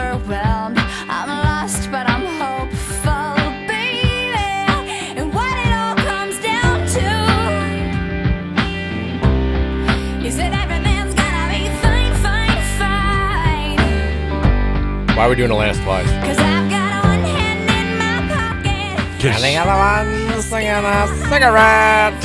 Give it a high five. Wrong verse, yeah. That's actually the funniest one of those. The high Give it a five high five. It's like, why are you saying it like that? Well, the more faster paced music we've heard is obviously from Louder Than Life. Yeah. And then I just kind of went with Alanis Morissette off Urban and Beyond for today. Okay. Well, that's I guess I could have got there are a lot of artists playing at these things. Yeah, and here's the problem, though. Like, outside the headliners, which you can pick which headliner you want to see. Not today, though. Not today. Already That's won. already been picked. I don't know a lot of the people on the, I guess, undercard, as you would call it. I find I'd know more from the undercard of the Louder Than Life than I do Urban and Beyond. Okay. Like, I know your headliners, even though I don't even know a lot of that. Like, I don't know who, I'm still not sure if, like, Belinda Carlisle, it's her kid that's singing, or if, These things are easy to find out. I know one Kings of Leon song. It's the one that was, like, on the car commercial. The Sex is on Fire? Yeah, that's the only song I know by them. I mean, I know of them, though, so I know they're popular, so I'm not going to, like, but I think I know. I guess it's also because, like, I was kind of more like I was always a rock kid, like, especially in the 80s and early 90s. Like, I got into the grunge thing, too, so Alice in Chains, and you heard the White Zombie song just I played last segment, which is actually the only Rob Zombie song I really know anyway, but because it was popular as hell when I was in high school. I tell you what. We'll get back to the text line, the Satterfield conversation, I think, in a second. I did mosh pits. I promise you did. That does not surprise me at all. Oh, you strike me as a mosher. I went to a mosh pit and like it was on 2002. I went and saw Blink 182 with a buddy of mine, and like I was like, I'm gonna go up. We had seats, and I was like, all right, can we make the story quick? We need to move on. So I was like, I'm gonna go up. I want to go up to the field. I want to be in the mosh pit. I'm still 22. I can still do this. And man. Like, it was not like it was when I was in high school. Like, these kids don't know how to mosh properly. There you go. They're just so wimpy. They're buying NFTs. The rare old man take from Trevor through the viewpoint of a 22-year-old. 22-year-old Trevor already acting like a 60-year-old man. I'm over shoving people, and they're like, oh, man, you shove me. I'm like, it's a mosh pit, dude. Come on. Couldn't Let's be more get on wild. brand. Couldn't be more on brand. All right, we have to slander. Fire. It's time to slander Coach K. It's time. Okay. I don't know if you Perfect saw segue. this. So the Dukes, I guess, had to release its tax filings for the 2020-2021 school year. This is 2 athletic seasons ago, if you want to look at it from that point. How much do you think that Mike Krzyzewski earned? We're talking just from the school alone for this specific season. Not endorsements. Just on base salary? Just base salary from the school. $6.5 million. $12.5 million. Really? Wait a minute. How is he not I thought he wasn't the highest paid. If you remember, Duke went 13-11 that season. I'll do the math for you. Translates via Matt Norlander, so he's doing the math for me. That's $1.04 million per win that season for Mike Krzyzewski. There's no way that the Coach K farewell tour, which ended in flames and tears and rat poop everywhere, there's no way that he made like less than $15 million now. I feel like this. But the best part of this, so it's a new story. Is it because Duke's a private school that he doesn't get listed amongst the highest paid coaches each year? You are correct. Okay. Well, he does, but like they don't give away like the school laced incentives, like all that stuff. Like that's kept behind closed doors. Okay. I was going off base salary too when you asked me though. Yeah, this is just like school stuff, like not outside of Duke endorsements, not outside of it. This is just from Duke University. This is what they paid him. They paid him $1 million per win that season where they missed the NCAA tournament. Was it part of the contract? So Joe Oliva was asked about this and said the school was, quote, able to do a few things for Mike in his contract, but believe me, he didn't make his decision based on a financial situation. Krzyzewski asked about it, agreed. He said, quote, the allure of coaching in college has no price. Trevor, this man does it for the kids. He does it for the right reasons. Does it for the NFTs. He does it for the love of the game. He doesn't do it for money. Was it a Costner movie? If he gets paid $1 million per win, that's a nice little added bonus. But he's not doing it for that. Yeah, he's doing it for the future, and the future is the children are our future. And you know that it's more about the kids and the love of the game because he spent an entire year letting everybody know that he's going to retire and letting everybody around the world heap their praise upon him and him alone. Well, he knows that people want to have a chance to see him before he leaves. Because it's not about him. No. It's not about money. No. It's about winning, which Duke didn't do this year. Well, they lost to North Carolina twice. They get twice. to the Final Four, I mean. Yeah, and lost in the ACC title game. Well, they do that on a regular basis. Congrats. I mean, he's giving most of that money back, though, right? Because it's not about the money. Well. I mean, he's going to take it if it's given to him, right? The allure of coaching in college has no price, Trevor. The allure of coaching has no price. I feel like I used that same slogan when I went into radio. The allure of radio has no price. And Dookie was like, damn, Skippy. The allure of producing the Mike Rutherford Show has no price. Trevor actually was offered $12.5 million to do the show. I turned it down. I was like, nope. Said, you know what? Having too much fun. Yeah. It's about Mike. I might have to buy a financial planner if I do that. I don't want to do that. It's about the text line. It's about the kids. It's not about me. I'm giving all that money back. It's not happening. It was never about the money. That's why he turned down NBA jobs. My reaction was similar to when Seinfeld turned down the Menage a Trois. Like, I got to get all new friends. I got to get new lighting. I can't be a threesome guy. I can't be a threesome guy. I got to grow a mustache. No, I can't handle this. I mean, $12.5 million for that season is just. Which season was it again? 2 years ago when they went 13-11. They beat us in the ACC tournament and then had to. COVID knocked them out, and then they missed the NCAA tournament. The other quote from the university's vice president, whose name is Michael Schoenfield, says, Coach K's compensation has always reflected his strong commitment to athletic and academic success. Yeah, because nothing says academic success like paying $12.5 million for 42 years at Duke and his extensive and impactful service at the university, the community, and the country. Wait a minute. Repeat that again? I mean... You forget when Mike Krzyzewski won the Gulf War. Was he getting a Purple Heart here, or was he? What was he this for? Mike Krzyzewski single-handedly kept us out of World War III with Russia many times. He's doing his damnedest right now. He's trying to solve that whole thing in Ukraine. Well, that's why he retired from basketball. He's heading over there to beat up Putin. You know, he had to go as quick as possible. That's why he lost to North Carolina. 2 more days was going to be too much. Putin versus Coach K in a boxing match. Well, right now it sounds like Coach K probably would. Well, they're split here. Jacob thinks Putin. You got Coach K. Well, if Putin wasn't about to die, I think. Sounds like his health is down. Still, though, I don't know. Putin on deathbed versus Coach K, I don't know. Putin may be, I don't know. I think Putin may still have. Something tells me Putin will win by the squad. Coach K is probably a biter.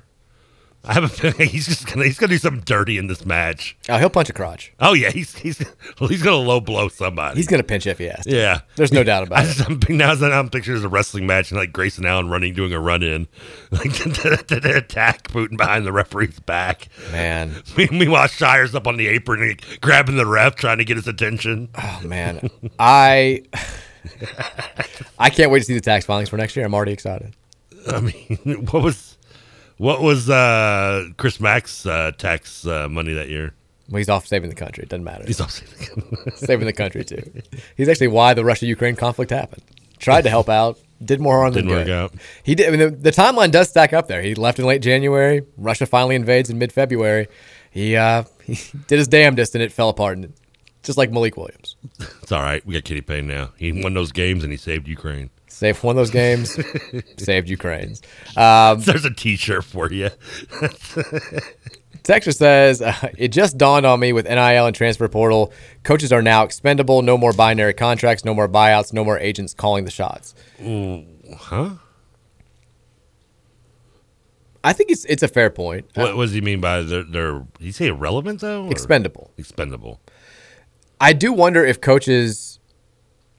If the era of the big coaching contract is kind of, I'm not going to say coming to an end, but if we've reached sort of a bubble where they're going to stop just being so outrageously high, at least in college sports. How so, though? You still need to coach the team. I mean, you've talked about it before. It's easier to rebuild now than it ever has been before the transfer portal. I think that you can get. Yeah. In basketball, it was always the easiest to rebuild, and now it's gotten easier over years. Yeah, but and the built-in advantages now via NIL has become, I'm not gonna say more important than coaching, but if you're getting players, NIL is becoming, and I think it's going to continue to become a huge deal. Like it's yeah, but you still need. Listen, and I've said this, and I know some have disagreed with me, but I mean, Kentucky, you hire the wrong coach. I don't care what university you are, it can go downhill quick. I mean, the coach makes the university, not the other way around. But I think that's changing. I don't know. We can disagree on that. I mean, because here's the thing: you can have that, yeah, and you can have team school A bringing in a buttload of talent because of their nil and all this stuff. But if they have a coach that's just not a good coach, then they're still going to underachieve. Maybe. I think getting players though now, like what it takes to be a good recruiter now, is rapidly changing. Is rapidly evolving. You no longer have to, like, Calipari clearly had good workings with the shoe contract with the Nike people. He had his own handlers. He was able to forge relationships with the AAU, the handlers, whatever you want to call them. Like now, all of a sudden, you got to be good with the business owners, the local business owners, with the boosters. You've got to. It's no longer just keeping them happy by shaking their hands and maybe showing up to a dinner and giving a speech. No, you've got to keep those people. Not only do you have to keep them happy, you got to keep them in check. No, I get that, but I mean, when it's all said and done, the smoke clears. Though, you have to coach a team. I mean, you have to. Example. I mean, look at North Carolina, Matt Doherty. I mean, that team had talent coming out the yin yang, but he couldn't win. And Roy Williams comes in with that exact same roster and wins a national title. I agree with you. I mean, here's the problem. Here's the difference, though. Like, Cal is always, and I've always given him credit for this. I think he's been the best at the game in the one-and-done era at taking all of this individual talent and getting them to buy into the concept of team. Like, we've seen a lot of coaches bring in some high-level draft picks and have it blow up in their face. I mean, Johnny Jones could not get that team to even do anything at LSU. No. Ben Howland tried to do the same thing at UCLA. One year with Shabazz Muhammad and that crew flopped miserably, and he was out. The irony is... But, hold on, Trevor. I know. It's becoming a different animal now because back in the day when you got these players to commit to you, you were getting them to commit based off of promises that you made to their parents, promises that they made to whoever. All of a sudden, if a guy is going to your university because he's getting an NIL deal from a car dealership, they may not feel as indebted to you as they did before. I think building the right chemistry moving forward is going to be a much tougher, or at least a much different task than it has been for the last 15 years. Well, I mean, I guess, yeah, the player may not have the same connection to the coach, but I don't think that's not the same as saying the coach is expendable now that you can bring in buttloads of talent just off nil. Well, I think we're getting there. I think it's changing. Maybe I'm wrong. Maybe we still see the same guys having the same amount of success. I think it's going to change. A good coach, especially in the college game, can still outdo even the more talented teams. Yeah, but like what it takes to be a good coach, I think is changing. Well, I'm talking X's and O's and on the court. I mean, yes, there's two different styles. You can have a guy like, they can bring all the talent in and be everybody's best friend and shake their hands, but yet doesn't win when it comes, when it's all said and done. Who are you talking about? I mean, there's probably examples out there off the top of my head. Thinking about somebody? I mean, Dale Brown. The guy once had Stanley Roberts and Shaquille O'Neal and Chris Jackson on his team and couldn't get out of the second round of the tournament. Yeah. Can't do much better than that.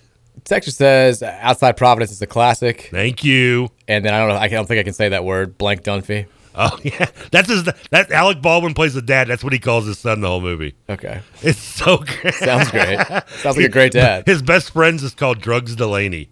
When he goes to the school, the headmaster goes, "Do you have a friend named Drugs?" And he goes, "Drugs Delaney?" And the guy goes, "How many people do you know that could be associated with the name Drugs?" He's like, yeah. Texas said, I'm so impressed that TK figured out that NFTs are a scam. I can't believe how quickly this might be his finest work. I brought up that my wife texted to say she was with Trevor on NFTs, and it just sent him into another rant during the break. I just don't understand how it's even... This is perfect for a Trevor rant. I want someone who's actually bought one to like defend it to me legitimately. And how logically they have any kind of reasoning behind it. I don't get it either. It makes no sense. It's just give me... It's not for us. Just give me some money then. I'll give you a toenail. Or so, you might as well. It's the same value. Oh, man. Give me money. Texas says, how can you say how good Cal is at bringing teams together while also discrediting everything he's done at UK and making your new model? Kenny Payne won those games. The same games used to discredit Cal. Is it just rivalry talk? I'm not saying those things. Like, I don't discredit Cal when it comes to that. Like, I feel like I'm pretty good about giving Cal his proper credit. Now, I do think he's on the downside of his career at UK, but the stats back that up. Haven't been to a Final Four since 2015. 12 years. Yeah, I don't. I think you're confusing what I'm saying with what every Louisville fan is saying. The Kenny Payne won those games thing is kind of a joke. Like, I do like how you talk about Cal, like, it convinces players to embrace the team aspect, yet he convinces them to embrace the team aspect for their own personal gain. Well, yeah. I mean, it's just I find that kind of funny. It's sort of it's a catch-22 for you to be the individually and successfully individually as in the draft. You need to embrace the team in college. And Kenny Payne echoed that same sentiment yesterday in the WDRB interview. He essentially said the same thing, which I agree with. The best thing for you individually is your team's success. Unlike everything in the Alanis Morissette song, that is actually ironic. That's right. There's nothing in that song that's ironic, yet that is. Which is a great fact. Yeah. Remember when we were talking about the definition of irony? Let's take a break. We'll come back. Hour number 3. Singles. Hour number 3 is on the way next. We'll talk less Coach K slander. We'll get back into the Satterfield stuff because the text line still wants to talk about it. So we'll make that happen. Coming up, 5 o'clock hours next here on Mike Rutherford Show, 1450, The Big X.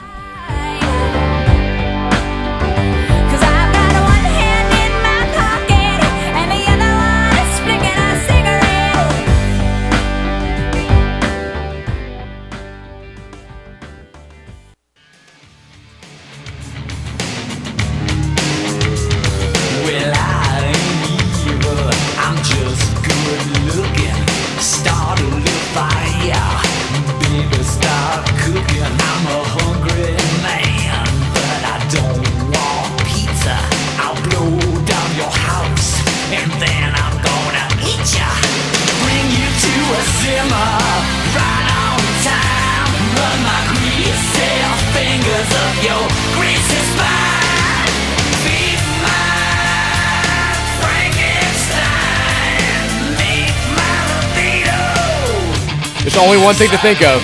Yep. Only one thing to think of. It's Wayne's World. Yeah, I mean, it's the video too. I mean, they're still Wayne and Garth running around. I think of Wayne's World every single time I hear the song. You have to. Honestly, every time I hear Alice Cooper or see Alice Cooper, I think of Wayne's World and his spiel. Actually, it's pronounced Milwaukee. I think it's so good. I mean, you want to hang out with Alice? Who else wants to hang out with us? Okay. I mean, Wayne's World has aged so gracefully. It's so good. Oh, it definitely holds up. It's incredible. And it came out, 92, I want to say? Early 90s at some point. I remember my mom was dating this guy, and he took me to wait to see it on my birthday. And was that your favorite of your mom's boyfriends? Yeah. No, a power move by him. No, the guy that bribed me when we went to the drive-in movies was probably my favorite. I remember that story. Yeah, he gave me like a 20, and I came back. I was like, out of money. He's like, "You're not a 20, kid." I'm like, thanks. Saw Robin Hood with Kevin Costner in it. Well, terrible movie choice. Oh, it was horrible. Whatever. I mean, what was he thinking taking that on a date movie? Come on, man. You got to go to the scary movie in the drive-in on the date. Oh, man. Even though he's bringing a single mom with her kid. Guy's not exactly a player. Welcome into the 5 o'clock hour of the Mike Rutherford Show here on 1450 and 96.1 The Big X. If you're just joining us, a lot of this today, that's okay. We've also talked about the over-under win total of U of L football, which has been set at 5.5, according to virtually everybody who does this sort of thing. Also, Cards are getting 60-1 odds to win the ACC. Only 4 teams in the conference are getting worse odds. Well, how much different are the odds above us, though? I don't have it. You don't have it for anymore? Okay. Once again. I mean, just give me a heads up. Well, I mean, you don't give me a heads up. You just threw the contest at me, NFTs. I'm setting the table here for the show. I don't have the odds in front of me. The table. It's been 2 hours now. Well, I'm setting the table for the 5 o'clock hour. You're going to set the table. Let me finish my roast beef then. Yep. Trevor's eating 2 hours old roast beef. It's longer than next. I got it at like 2:30, but good Lord, it's still good. Oh, I got a good one today too. I went back to roast beef from the chicken bacon Swiss, and I think I made the right decision. We've slandered Coach K. We have not gotten around to slandering Nick Saban. We will this hour. We have recapped the fact that my debit card got hacked today, and I'm getting all sorts of crazy charges. That's how I spent my day. And Trevor still willing to call me out for not doing enough on news and notes, not getting the tweet up. And all I'm saying is, I'm taking care of my kids, trying to protect the family. Didn't you have a babysitter over there today? Mary's mom and dad were over today. I mean, I don't get the excuses, man. I still had to take Virginia to school. I still had to pick up Virginia from school. How long was she at school for? 3 hours. Okay. Well, you had 3 hours. I mean, an pick hour. Up her and her niece. An hour of that was Get Virginia. Look, Mary's sick. John's sick. Your son's sick. We're falling apart. But I'm trying to hold us together with pots. And with dealing with you. I mean, 2 hours you had a 3 hour window there. I mean, obviously, the in-laws are helping with my boy. They are. And he's having a rough time. Mary can get some rest because she deserves it. She's struggling. And I mean, dealing with you alone deserves a 3 hour rest. You're not wrong. And so you had 3 hours. I mean, I'll give you an hour of it dealing with Chase. It was like an hour and a half. I mean, it was terrible. Seriously, an hour and a half. It was awful. And then I had to go vote because I'm a great American, unlike you. Was Mayor of Briarwood available on this year's ballot? Mayor of Briarwood was not on my ballot. I'll let you know. You would have had my vote. I would have penciled you in. I just want people to just pencil me in and vote me. If you see it on your ballot, people, vote Trevor Kelsey for Mayor of Briarwood. I just want to hear the knock on my door and like the neighbor, the current mayor, come over and be like, "You beat me." And I'll be like, "Damn, Skippy." Hands you a crown. It's like, well, how did you know I got this? I would have run even harder if I'd known this was a thing. It is jarring that I've gotten to the age now where I'm going through like the judicial races, like the races to elect the new judges, and I'm seeing people that I went to grade school with. I'm like, oh. Megan's running. I'll give her my absolutely. I voted for her. I don't know who any of these other judges are most of the time. Well, that doesn't seem right. You shouldn't vote on that. You should vote. This is why you shouldn't vote. Well, I researched You're just throwing names out there. I had strong opinions on the 7 big races that I knew, but when you get into the judge races, 7? I mean, yeah, there was a lot of. It's a big election, Trevor. It's a big election. How have I not heard about this? Well, I mean, shouldn't I be seeing commercials? Yeah. How have you not seen commercials? I mean, I guess there's one commercial I saw where a guy's talking about something, and then I know my cousin. There it is. I know my cousin's the campaign manager for some dude that is running for mayor, I believe. But I didn't know it was like coming up right away. Isn't he coming on the show?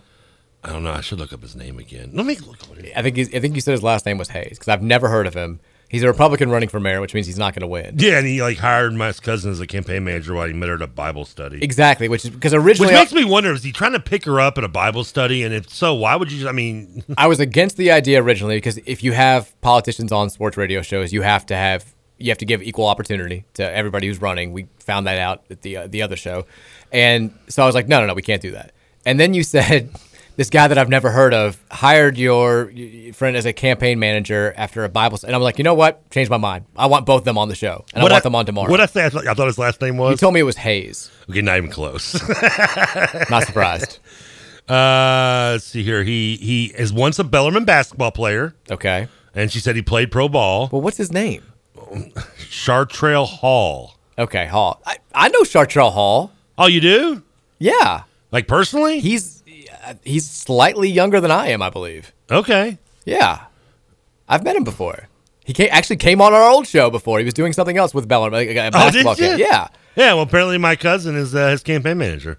Well, there you go. I did not know he was running. I did not see him on the ballot, I'll be perfectly honest. He didn't know he's running either. Maybe if he'd done the Rutherford show, he'd gotten more votes. Sorry, Haley. Okay. This has become, Well, now I'm even more interested. Well, yeah, we've missed the opportunity to get him on the show. I mean, he's got 50 minutes. I'm plugging him right now. That's good, right? I should get like a family high five for that. Sure. There you go. Hall for mayor. She was like, "Can I put a sign in your front yard?" I was like, "No." Nothing against the family. I'm all for supporting family, but yeah, I don't do signs in the front yard. He's a reverend. Dog poop, yes. Signs, no. Yeah, Jacob, who's sitting in with us, the intern, you don't know this. Trevor famously does not clean up his dog's poop in the yard. So he just has a yard just completely loaded with crap. It is literally. No, that is 100% farthest thing from the truth. I mean, there are definitely dead spots in the grass from the pee, but Trevor's philosophy is that it goes away. Yeah, exact quote. It does go away, does it not? Isn't poop? What's the word I'm looking for? Fertilizer. Biodegradable with time. Yeah, a lot of time. I mean, that's how you have 4 dogs. They poop a lot. You ever bash me? Some people, a dude lived on Mars because of poop. Okay, this is true. He grew potatoes in poop. I mean, in a fictional world. I thought it was based on a true story. Matt Damon. Matt Damon's making a life for himself. So the big thing that we've talked about today is why I know what a botanist is. Everything I learned from film. It actually says, Trevor, when you set the table, where's the fork go? Where's the knife go? Where does the spoon go? What is this, Pretty Woman? I count the tongs. We can't get away from Pretty Woman this week. Why are we setting tables anyway? What do you mean? I don't set a table. I made a reference to setting the table for the 5 o'clock hour, which you I got stormed in like the Kool-Aid man and stomped all over, and so now that's where the setting the table thing comes from. I just use the plastic silverware I took a bunch of from when I go to like takeout. Texas says dog poop doesn't fertilize. Says you. What are you, a botanist? Did you study it? What do you think fertilizer is, dude? or dudette. It's poop. Texas, I would actually pay good money for Scott to come on the show as a guest. Me too. Yeah, I would ask some questions. I want that Angels Envy autograph bottle that everybody else seemed to get in Louisville besides us. What's an Angel? Is that a liquor? It's bourbon. Oh, okay. I'm not familiar with it. I think Jonathan Blue had a big part. What was he just giving away bottles to people who had him on, who invited him on radio? Did you guys see that whole thing? He was doing like a No. big thing a few months ago, like Scott Satterfield reach out to the fans tour where he went on every radio show besides ours and was giving everybody bourbon bottles that were autographed. I mean, is this guy just so desperate to be loved? I mean, he had to beg to keep his job. You're single-handedly keeping Scott Satterfield off the show. I mean, your comments have kept you've ruined many potential relationships for us over the last 8 months. what kind of gifts? I'm fine with it, but I'm just letting you know you're keeping Scott Satterfield off the show. I mean, what kind of gifts did he give Vince to keep his job amongst the pleading and begging? Oh my god! Texas says, Mike, did you say barometer? But BROHM. Did I say it? I used the word barometer last segment, and now people are saying it's barometer. What I don't get, and what's wrong with that? Nothing. Isn't it barometer? It is, but people are spelling it like Jeff Bromader. Oh, BROHM. I guess okay. Text says Jeff Brom needs to start recruiting Pierce Clarkson just in case. Yes. Forge that relationship. Also, can we reach out to Milton Wright? What's our the latest on that? Our academic standards are clearly not as high as Purdue. I promise you that. Well, they're not, but my cousin graduated from Purdue. Great. Nobody has. He's a fighter pilot with the Air Force. Give him some love. He's saving this country just like Coach K. He lives in Japan. Slightly less than Coach K. About to have his first child living in Japan. Congrats to him. That's awesome. He has the first kid in a couple months. Nobody has given me any sort of clarity on the Milton Wright situation. Because if he's academically ineligible just at Purdue, you know what? I think we can get him in here. I mean, you know who needs him? We need him. I'm surprised Kentucky. I mean, I know they have no standards for academics. No, I mean, they don't even have standards for showing up to court for DUIs. Hey, his attorney got confused. Happens all the time. Seriously, if you're Chris Rodriguez, I mean, decision making aside from getting a DUI on Derby weekend with broken taillights, poor choice. Now you're telling me the attorney you hired can't even remember your damn court date? Look, poor choices were made. That's like his only job is to remember the court date. He has no other thing. This is his whole sole reason for living and being employed is to show up at court for said person. When you go to law class for a year, like I did, I mean, this can't be Morgan & Morgan, right? They teach you very few things. Like I've remembered very little. One of the things that I do remember, though, was when you have an assigned court date, you need to show up. Specifically when you tell your client, don't worry about showing up. We've got this. Were balls dropped? Absolutely. There's no question about it. I mean, Chris Rodriguez knows a lot about dropping balls near the goal line, too. Do you honestly believe his attorney this? clearly fumbled the bag right before. Yeah, I mean, he's got to have inadequate representation. He's got a lawsuit on his hands. You should sue these guys. I mean, sue your attorney. Make it happen, T-Rod. I'll respect you more. I wonder if the attorney's just falling on the sword for him. Like, he just didn't show up. The attorney's like, crap. Like, we can't get him in trouble. He's our starting running back. Well, there's no point in even going that far. Like, all you have to do is show up in Lexington if you're a UK athlete. I mean, you know who will show up for you? Phil Rich. He's in Portland. He's not just going to show up for you. He's going to make it rain. Yeah, I mean, Lord, I forgot your court date. I told a cop that one time. You know how it worked out? How many yards did you rush for in college? None. I got rushed. Instead, I got handcuffed and rushed to the back of a car. How many times have you been arrested? No, half a dozen. Have you really? Give or take, yeah. That many? Well, now, the last time was not my fault. Okay. Just like Chris Rodriguez. Yes. In fact, it's almost identical. I got a ticket in Warren County when I was living in Bowling Green. T-Kells. And I didn't know. I thought I talked to my attorney, and he said he was going to take care of it. Uh-huh. I won't put his name out there because he's helped me more times than this. Sure. So this one he just dropped a ball on. Probably because, unlike his other clients, I didn't pay him. Can we just respect the fact that you just slandered Chris Rodriguez and his attorney for a solid 5 minutes for something that quite literally exactly happened to you? Yeah, but Chris Rodriguez is more. There's more. And it's in his home city. Like, I'm asking my attorney, who, by the way, has many more clients, well more important than I am on his staff. Okay. You know my attorney. You went to Trinity with one of his kids. Did I? Or his nephew. Okay, well, we'll talk about this off air. First name John. Okay, there you go. So, yeah, obviously I'm down the pecking order of this attorney, and rightfully so. I get that. I'm a speeding ticket or lack of insurance or something. Great guy, by the way. Awesome. Great lawyer, too, when he wants to show up. and remembers to show up for me. He's dropping you for a client now. Sorry, I moved up to the Miscagnies. And so the cops come to my door. I'll never forget my cousin who was staying with us at the time answers it. And I'm like, don't answer the door, Olivia. And she's like, huh? And I answer the door and they're like, is Trevor Kelsey here? She's like, yeah, 1 minute. I'm like, what the bleep are you doing? Oh. Like, she denies doing this like years ago. I'm like, you moron.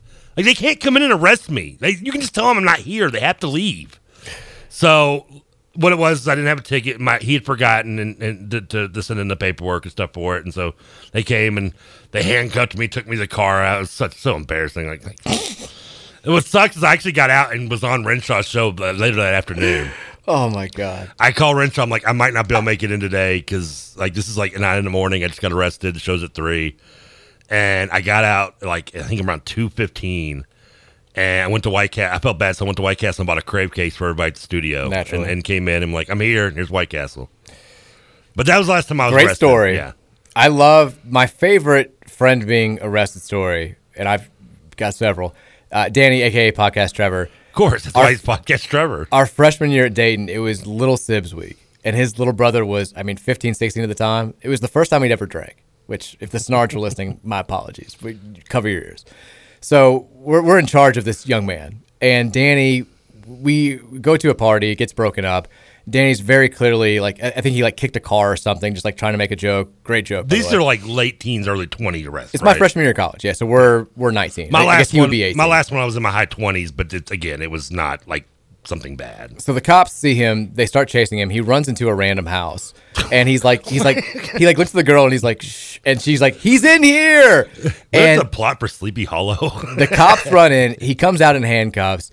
He looks at his little brother, staring at him in shock. The way he describes it is in Blow when they arrest Johnny Depp, and he walks out, and the little girl is just staring at him, and he's got the handcuffs. He's like, I thought it was your heart. That's how he felt right there. It's a great comparison, because if anybody's doing that, I think they're doing more than just drinking. Well, it was very, very funny. And then we ended up having, he's like, just stay with Molly, his friend Molly, the rest of the night. It was fine. Have you ever been arrested? No.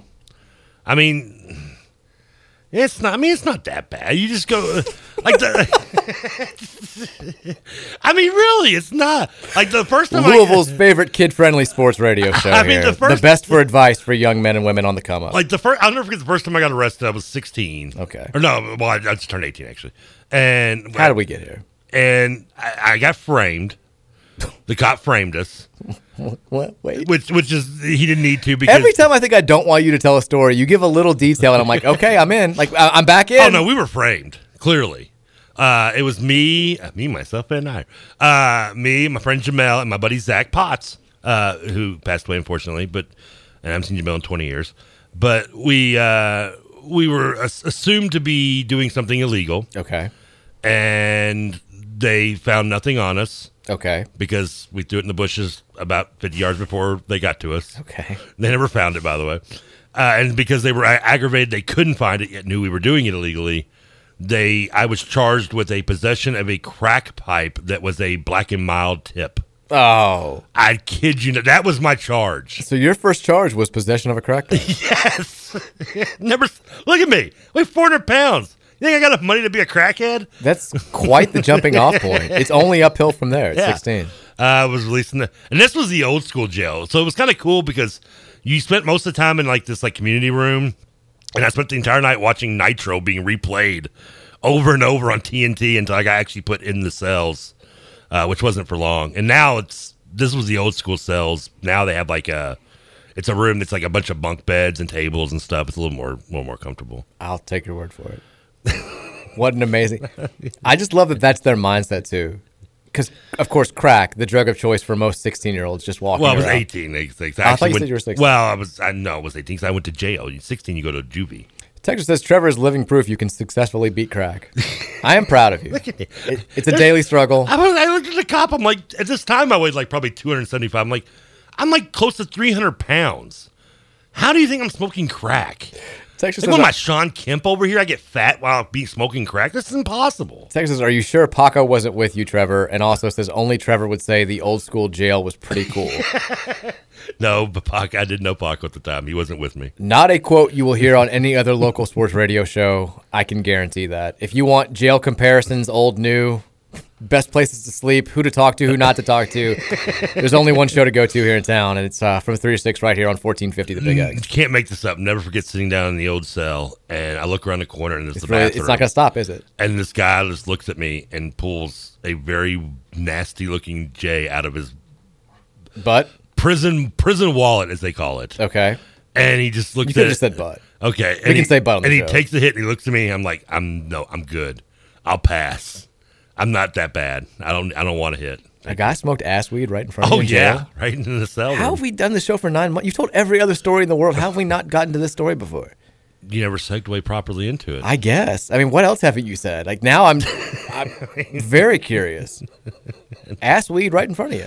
Yeah, there's no good stories from the other new version of the cells, the community room. I didn't have any good ones from that. Because there wasn't, I mean, the bathrooms aren't like hidden either. And you're not in like the original cell, like when in 98 when I first got, was like something you see out of movies. Well, that is something. Why do I always save this for the 5 o'clock hour? I don't know. We somehow always we have end more up there. listeners in the 5 o'clock hour. I should do this in the 3 o'clock hour. It's actually a good question. Why does it have to be all or nothing with Scott Satterfield? Why does everybody have to say 5-year contract extension or fire him? Why can't it be like just good enough 2-year contract extension? Well, because we're already past that. I kind of agree with you. You're 4 now. I mean, I feel like that's where we're headed with a 6-6 season, though, or 7-5. 7-5 is where I'm willing to compromise because I think in any other situation with a new head coach who's in year 4, going 7-5 in the way and having the 3 years prior play out the way that they have, especially with the ACC being what it is, I still would be like, this guy's not the dude. Like, we got to get rid of him. But if we go 7-5 this year, it's not going to be one of my favorite seasons of all time. I'm not going to be over the moon. I'm not going to be overly optimistic that Scott Satterfield is the guy. But I'll be okay with giving him a chance with this recruiting class. Would you be okay with 7-5 because again, we keep saying 7-5 as if this is like black and white in stone. There's different reasons. There's different ways of being 7-5 and the satisfaction level either being higher or lower. Agreed. Let's say of those 7 wins includes Wake Forest, UK, and Clemson. Yeah, I'm more happy about that. But then again, if that's the case, then you're losing games you shouldn't lose. Exactly. There is the double-edged sword of it. Honestly, that's what we had last year. And I would take the alternative over, especially because if you beat Kentucky, there's a recency effect. That's the game that stays in your mind. Whereas the alternative, like we went 6-7 last year, and it felt so much worse because the last 2 games were getting just ham-boned by Kentucky for the 3rd time in a row, and then in a game that you were favored on your home field, and then losing to an Air Force team that hadn't thrown a pass in 15 years when they throw for 6,000 yards against you. Like, those 2 things were so embarrassing that it made 6-7 feel even worse than it already did. If you go 7-5 next year, and let's say it's a slow build. Let's say we stumble at UCF, we lose to Florida State, we drop a couple games in the first half of the schedule that we aren't supposed to, but you end by beating Clemson, beating NC State, beating UK, and then maybe you go to a decent bowl game and beat a quality opponent there. All of a sudden, you're like, all right, well, at least we have momentum. What happened at the beginning of the year was inexcusable, but maybe some things finally got figured out. Maybe the culture's finally being installed. Maybe we finally have learned how to win, and let's see what he does with this recruiting class. But if it's 7-5 and it kind of plays out the way it did last year, where you win the games you're favored to win, maybe you drop one toss-up game, you don't really beat anybody of any consequence, Kentucky beats you handily again, Clemson doesn't really have much of a problem with you on its home field, then it's just kind of par for the course, whatever. Did your expectations or perception of this season alter in any way if there was like no hint of a possibility of someone that you like better maybe taking over, i.e. Brom? Like at the end of last season, Brom says, "Hey, I love Louisville, but just like 2018, I'm happy Purdue. I want to be Purdue." Like, if you does that make you? No. Does that change your perspective going into the season at all? No. Knowing that there was either a better option that we could have had, the Brom or thing, B, that there's a better option still out there. Maybe if we can still take advantage of it and we get rid of them in a bad season, whatever. The Brom thing, I think, is not nearly as much of a big deal to me as it is to you. Like I obviously I love Jeff, and I think he would do a good job here. I would like him to come here. But my hesitancy with Scott Satterfield right now has nothing to do with Jeff Brom. And if he goes 7-5 or 6-6 this year, my feelings about his job security, I don't think will be overly. It's not like I would say, well, fire him if you know you can get Jeff Brom, or keep him if you can't get Jeff Brom. I think that we can find, if he goes 6-6 again this year and we have a losing record overall after 4 seasons, you can find somebody out there who's going to do a better job. Even without because I think we both kind of agree that Brom is the better coach. I think we kind of maybe feel that way. I do, at least. Maybe you not as much as me, but I would lean towards Jeff. Exactly. I mean, knowing that there is, because the mystery of not knowing an option's out there can make you be more accepting of a 6-6 season, I would think, with the recruiting class especially coming in. Yeah. You can always, because you don't know. Yeah, exactly. But knowing that there is a hire that I think the majority of people think is a step up and on top of it. I mean, aside from all the ties of localness. Yeah. I mean, it's a factor. It's not a defining factor for me. Like, it would get to, like, I wouldn't keep Scott Satterfield just because of my fear of somebody doing worse, because worse to me for this program, where we've, like, the advantages that we have, the conference that we're in, the relative strength of schedule that we've played, I think you could find a lot of guys who can go 500 over the last 4 years, or could have found a lot of guys who would have gone 400, 500, or better over the last 4 years. Yeah. Having Jeff, like, would it make it easier to make that move? In my eyes, yeah. But I'm also not going to keep him just because, like, we may hire somebody who goes 2-10. Like, that's always a possibility, especially in a place.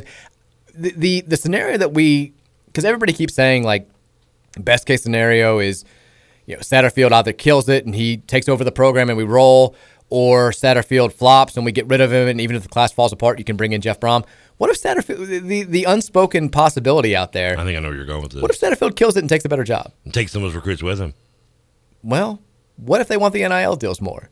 What if the whole... I'd assume if he's going to what would be quote-unquote a better job than Louisville, is going to be a program willing to probably offer some good nil deals. But how much of these guys, and this is, I don't want to diminish, and I guess this wouldn't matter because he would be taking a chunk of his staff with him, because I think Pete Thomas is the guy who's gotten the most credit for the California recruiting. Pete Nocta. As long as it takes Brown, I'm happy. Well, yeah. I mean, if the defense is great this year and Satterfield gets a better job, I assume Brown would come with him. Good. But, yeah, you're probably right. It probably would be a case where you wouldn't, even with the NIL deals, I think a guy like Pierce Clarkson, I guess it depends on where he would go. Yeah, I mean, he goes to...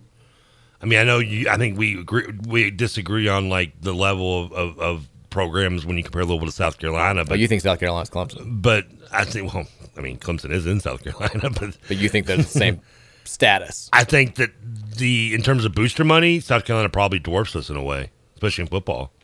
You think? Probably, yeah. I think they have. I think you could say they have more. I think. Well, maybe that is. Maybe I'm going a little too far to one direction, but. I mean, I wouldn't say they give South Carolina football way too much credit. I mean, I'm not saying they love that. They love it. I mean, they love it. Yeah, but they're in a stadium. We pulled the stats the last time we had this conversation, which did nothing to change your mindset. Look, they're filling up a stadium that's bigger than ours. When they're not as good, they're just. But they're not. We had the same discussion. Attendance wise, they have more, but like they're not. Their attendance is not nearly as great as you touted it to be last time. We looked it up like that. We did. We did last time. I'm not going to do it again. I mean, you're not luring me into this conversation. Because I was right. No, whatever. To avoid having the conversation again, you're right. South Carolina's fantastic. Arguing is the only thing I can win by using longevity. Because it's sure as hell in a foot race. Wear them down as much as you can. That's the Trevor motto. Hey, works in my social life, too. Texture says, if Satterfield ever does turn it around, do you think he leaves or kind of follows Stoops' path and stays? I mean, I think he's already kind of shown us that he would leave. Has he not? Yeah, I mean, it's hard to compare because Stoops is getting good money in an SEC school. True. I mean, we can give him good money, but we're also not an SEC school. I mean, it is what it is. I think, though, ACC is a great step up for us by comparison to our past, but I mean, it's the SEC. I mean, it's like the NBA of college football. I mean, Satterfield's made no bones about the fact that he'd like, I think, to be closer to home.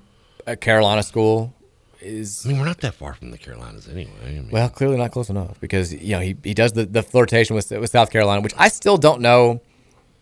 I mean, his options though going that route are not. I mean, yeah. But hold on. Yeah. Like, was it Jimmy Sexton just saying, "Hey, you need to take this interview and leak it to potentially get a raise? Like, was it just a shameless ploy to get more money at a time when you knew you should, or at least should have known that was not going to play well? Louisville's cutting costs all over the athletic department.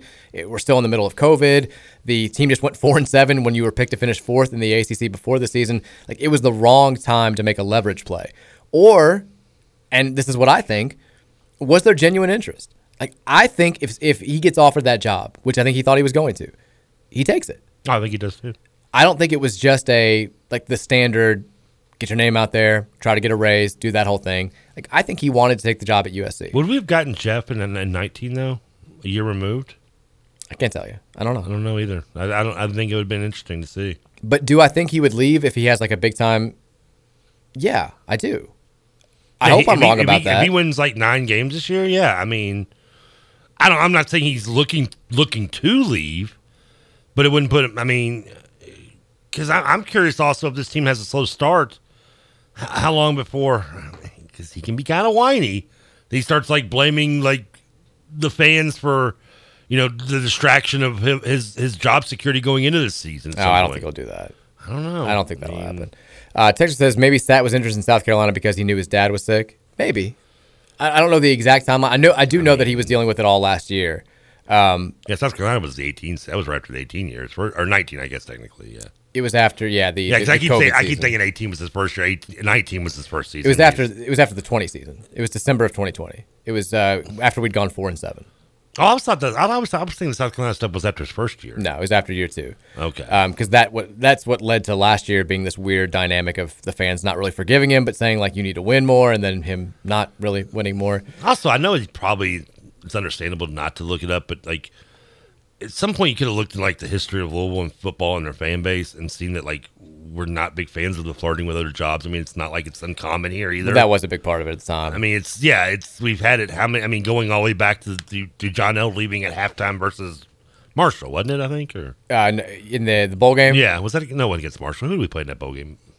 I think it was Marshall. Was it Marshall game? We played like Marshall, Miami, and all those teams like back to back. So many times I forget. Texas not excusing Stat. It's kind of the same thing. Not excusing Stat flirting with South Carolina at all. But now that we know that his dad was ill, does that change anything? Not for me. I mean, it's just I don't think his dad's health had any factor on it. I can't say that for sure. I don't know, but it's still the way it all played out, the way that he hid it from everybody, including his athletic director, I think was in poor taste. The timing could not have been worse. You've got to know. And if that is the case, be open about it. Like, just let us, like, all we want, let's go back to the word that we use so much in, December of this past year. Let's be open and honest about things. I mean, is it because you don't, like... Be transparent. That's the word. Does it bother you as a fan, and it's not just to you, but in general, any fan really, because again, I agree with you, you're not going to tell somebody how to fan, but, like, when your coach flirts with it, does it only bother you if you feel like it's someone that's beneath you that he's flirting with, or... Does that matter? Because then, I mean, it matters to an extent. It's not the entire thing. The fact that South Carolina, and I know in your eyes, it's the biggest move up in the history of the world. Well, but you can agree it's not. If anything, it's parallel move. I mean, I think it's a lateral move. I think South Carolina is slightly below us, honestly, as a football program. I think that certainly did not help his case. I think the bigger thing though was the timing. You're coming like that team had high expectations. They were. I mean, you forget. Like we started that season, week 2. We've got Miami. We're both ranked in the top 20. We've got College Game Day in town. Yeah. We are. There were 15 teams playing in the ACC. They all were. We did the one standing, no divisions. We were picked 4th, and we finished I think 13th. Won 4 games the entire year, and one was against Western Kentucky. So to make that leverage play, no disrespect to the toppers, no respect to the tops, and it's not a pretty game either. Yeah. So to make that move kind of in the shadows on the heels of all that happening, and again, while the athletic program is cutting costs across the board, it when it got out the way that it did, he had to have known that it wasn't going to play well. And if he didn't, he should have. Does it bother you less if he does it after the first year 8-win season? For sure. Okay, yeah, I mean. Absolutely. And I agree. I mean, because, we've never really been left for a program what would be considered below us. I mean, John L. left from Michigan State, obviously not below us. I don't know. I guess at the time, Michigan State, they're still above us. Yeah. I mean, that's... Howard, Oklahoma. Yeah, I mean... Katrina the Falcons. I mean, Charlie, Texas. Even if you don't count the NFL, you also flirted with Auburn, who is still above us as well. Yeah. I mean, Texas. I mean, yeah. I mean, we've all been... There's never been a school... Let's just say this. And this is a shot at UK. No one ever left us for Baylor before Baylor was Baylor, okay? Guy Lewis. Morris. Guy Morris. Guy Lewis. Guy Lewis. Guy Lewis. He left him, too. He was in. Hey, right state, though. I mean, now you say that and you're like, well, Baylor's good. No, they weren't then. Not back then. Not no, back then. Baylor was bad. Yeah, I mean, say what you will about Petrino. Every time he flirted, at least he was flirting with dimes. Like he wanted to cheat on us with the best of the best. Yeah. And he wasn't going to stop anytime soon. I mean, yeah, he's ditching us for a Victoria's Secrets model. I don't think much has changed. Not much has changed. Bobby 2.0. 2.0, he flirted too. So we got to take our last break. We'll come back. We'll wrap up the show. You get a lot of text on the text line. We'll try to get to as many as possible at 502-414-1450. And then we'll look ahead to tonight. NHL playoffs resume. NBA playoffs resume. You got a game tonight at 9. I got a game tonight at 9. What do you mean? Oh, the Lanch? You don't even know your own team's playing tonight? I thought you meant I thought you were making a veiled reference to you bringing up Trinity and Wagner playing district. Oh, no, that's tonight too, though. Yeah, I was like, okay. You want to go to the game? $8. Well, it's at Seneca. I'll pay. We'll make it happen. We'll come back. I think I owe you some money still for my across-the-board bet on the Oaks. Yeah, you're good. You'll come back. We'll wrap up the show. It's Mike Rutherford Show. Wrapping up next here on 1450 The Big X.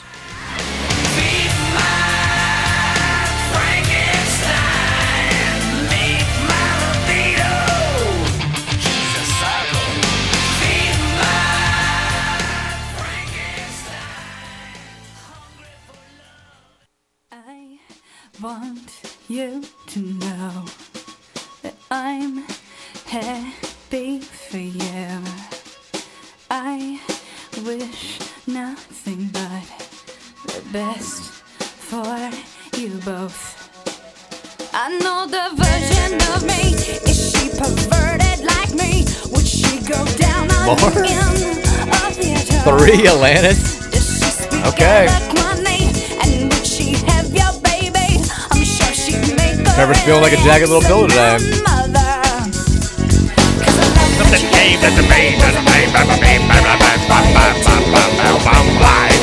Keeping the rhythm. You know what? The world famous Trevor Kelsey rhythm. Speak gun names. My God. Welcome back in. Final segment here of the Mike Rutherford Show on 1450 The Big X. Reminder again, Louisville baseball in action tonight. 6 o'clock first pitch out at Jim Patterson Stadium. They're back at home. Last non-conference game of the regular season. They will take on Eastern Kentucky.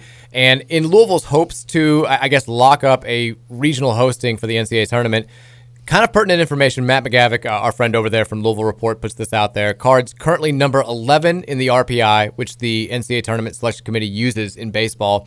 If they lose to EKU, it will drop them down to 17. So this is one of those games where, hey, can't lose it. Don't lose it. Don't lose it. Big series against Virginia this weekend, another top 15 team coming into town. Would be great to take at least 2 of 3 there. I think then you absolutely lock up hosting a regional regardless of what you do next week in the ACC tournament. But that maybe isn't true if you lose this game tonight. So, don't lose it, guys. Make this happen. Win a game. Damn right. Win a game. You mentioned it. We got. Ooh, I almost forgot. This is tonight. What? AEW? No, it's tomorrow night. Is that Wednesdays? And this used to be. I used to get much more excited for this evening, and clearly, since I just now realized it this evening, my excitement level is not what it once was. Tonight is the draft lottery for the NBA. Oh, I did see that. And what clicked in my mind was I'm scrolling through Twitter and I just saw where someone brought up how the Pacers, who are, I think, have the third best chances at number 1 pick, have never had the number 1 pick. They've become very close. They've had the number 2 pick 3 times. Can you name the 3 players they took with the number 2 pick? Not even close. Can you even name? Okay, well, can't name one. Steve Stepanovich in 1982, of course. Instead of getting James Worthy. That worked out well. Wayman Tisdale in 1985, instead of getting Patrick Ewing. Worked out really super. Not great. 88, it finally paid off. Joe Barry Carroll? No, he was the first pick above Daryl Griffith in 1990. By the Warriors, 1980, excuse me, yeah. JBC, which a lot of people used to say, but just barely cares. In 88, they took the 7'4" Duncan Dutchman out of Marist. Hey, there you go. Number 1 pick, Danny Manning. Nice. Current Cardinal. And Rick Smith, I believe, is the current go-kart driver. Still, that one worked out well. That one worked out. Still probably would have rather had Danny Manning. But no. You don't think? No. You want to know how I know? Because Danny Manning was the leader of the Atlanta Hawks in 1994, and they were number 1 seed. But who did they lose to in the second round? Oh. The Indiana Pacers, led by my man Rick Smits. I was at that Game 6. To this day, the loudest I've ever been in a basketball arena. Really? I mean, maybe it's because I was, 14 years old, and I don't think I'd even been to I'd been like one U of L game, I think, since then, and it was like a regular season game.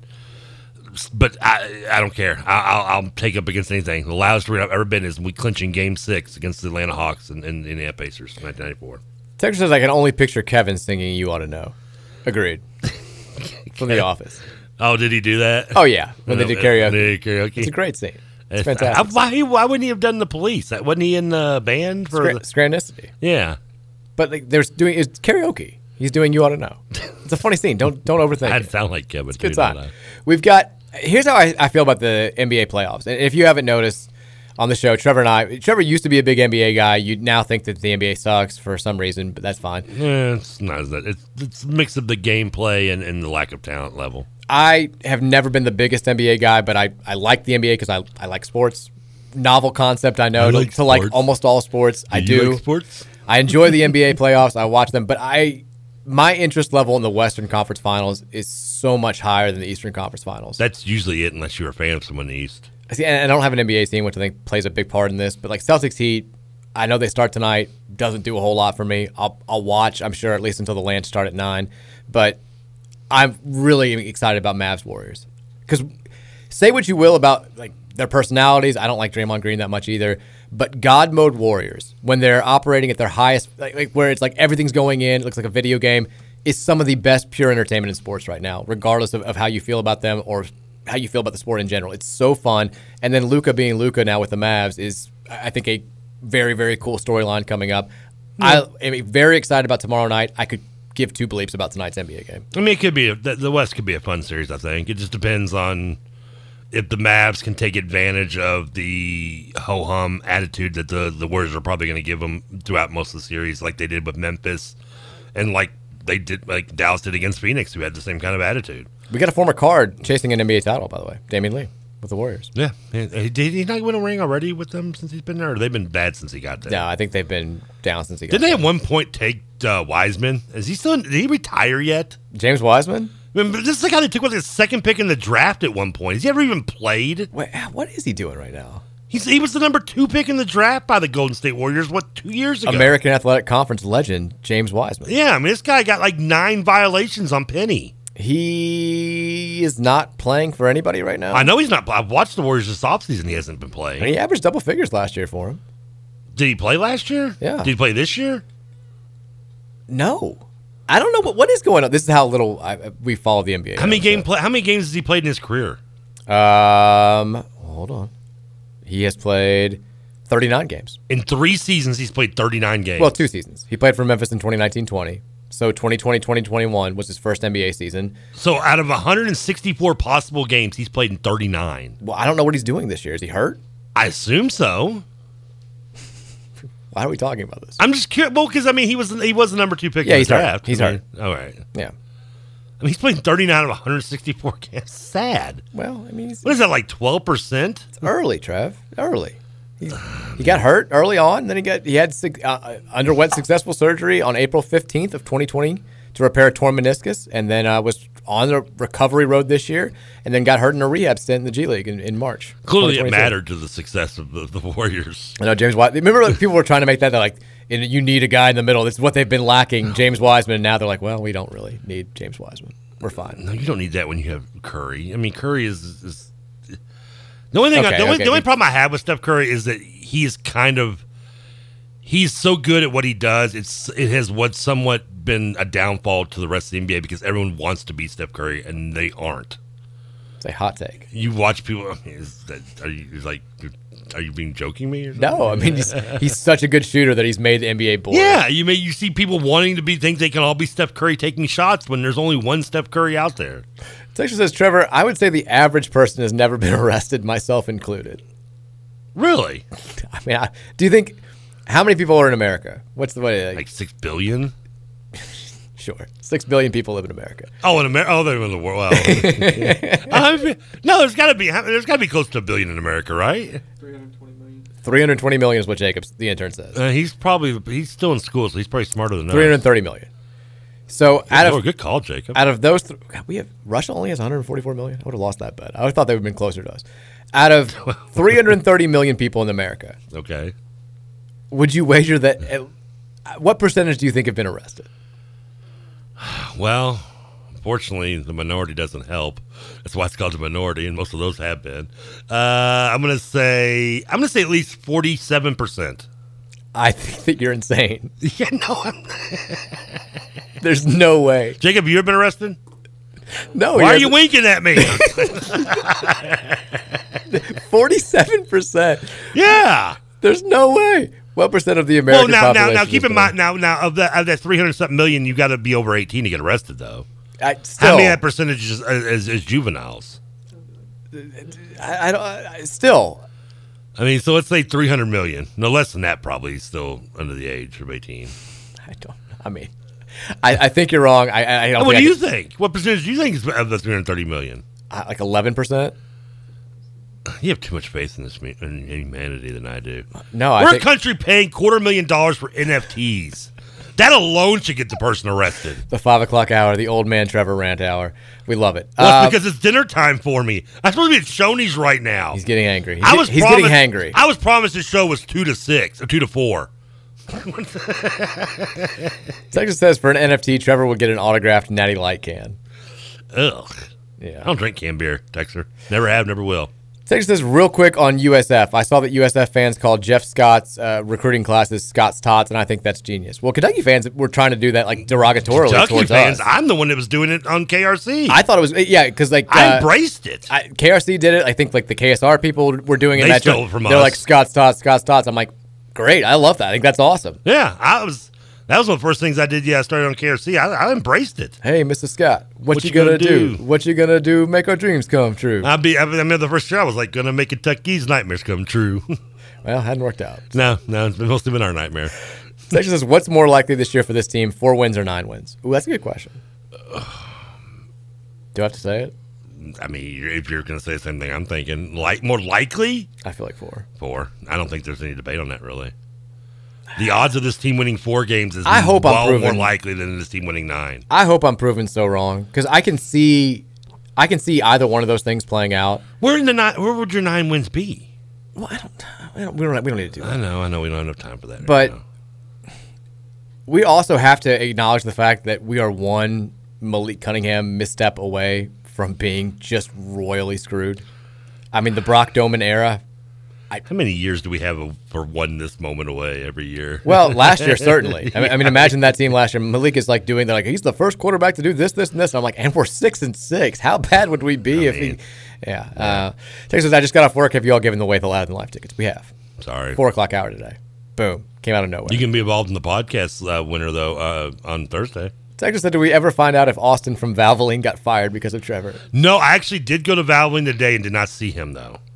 Well, because I had to stop and I need to get my oil change, which I'm going to do after the show. I didn't have enough time. I can't believe you named him. You're telling the whole story because you just straight up said like he did something that he wasn't supposed to do by the standards of his job. I went off the premises of the ground. You didn't have to name him.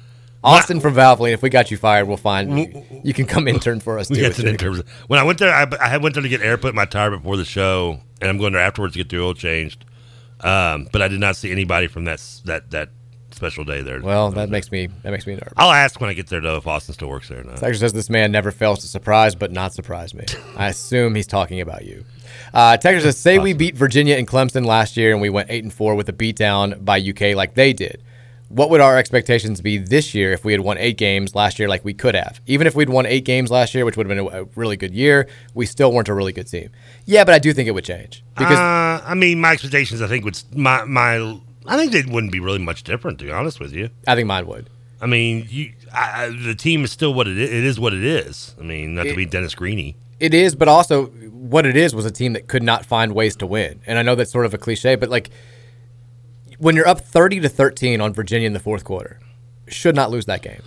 They had like 17 different chances where it was like, just make one stop, make one play here, and the game's over. And they could not do it. They could not. They never. Their complete inability to make a play when they need to. And the only time they did was a fluke play. You forget, we tried to give UCF the game at the end there. Yeah, you're right. And the only reason we got it is because a freshman who was playing his first play of the game had a ball tipped directly to him and caught it and ran it in for a touchdown. Like, our complete inability to make a big play when we needed to define that team last year. So if they had made just a few more of those plays and we won 8 games, yeah, I'd have more expectations for this year. I guess if you specified the way Virginia had won, like if we had won in a close game over Virginia, we lost. But if we had held on and blown out Virginia, then maybe that would alter slightly. But just getting the win in a close win, giving up that big lead to Virginia is not. Yeah. I mean, that's just saying we just got the lucky breaks. That you could just say we had a few more extra lucky breaks than bad luck breaks. Yeah. Texas says Trevor's in rare form today. It's the TK show featuring Mike Rutherford. It's TK and Friends. This is the TK and Friends day. I'm always on the back burner. I'm always the Kevin Eubanks. No, this is a TK and Friends day. You're always the Leno. I'm always Eubanks. Texas says surprised to hear that Trevor has standards for beat. LOL. Has standards for what? I don't even know what that means. BET? I don't even know what that means. Should I have said that? Yeah, I mean. Texas says Trevor is the Stephen Curry of analysis. Make that Stephen Baldwin.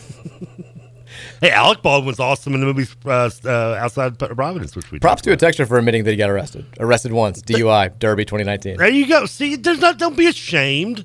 Oh, surprised to hear Trevor has standards for beer. LOL. Oh yeah, I do. I just don't like canned beer. I don't like can. Honestly, the only thing in a can I really can drink is Sprite. Like, I'm not a big can fan. Is that funny?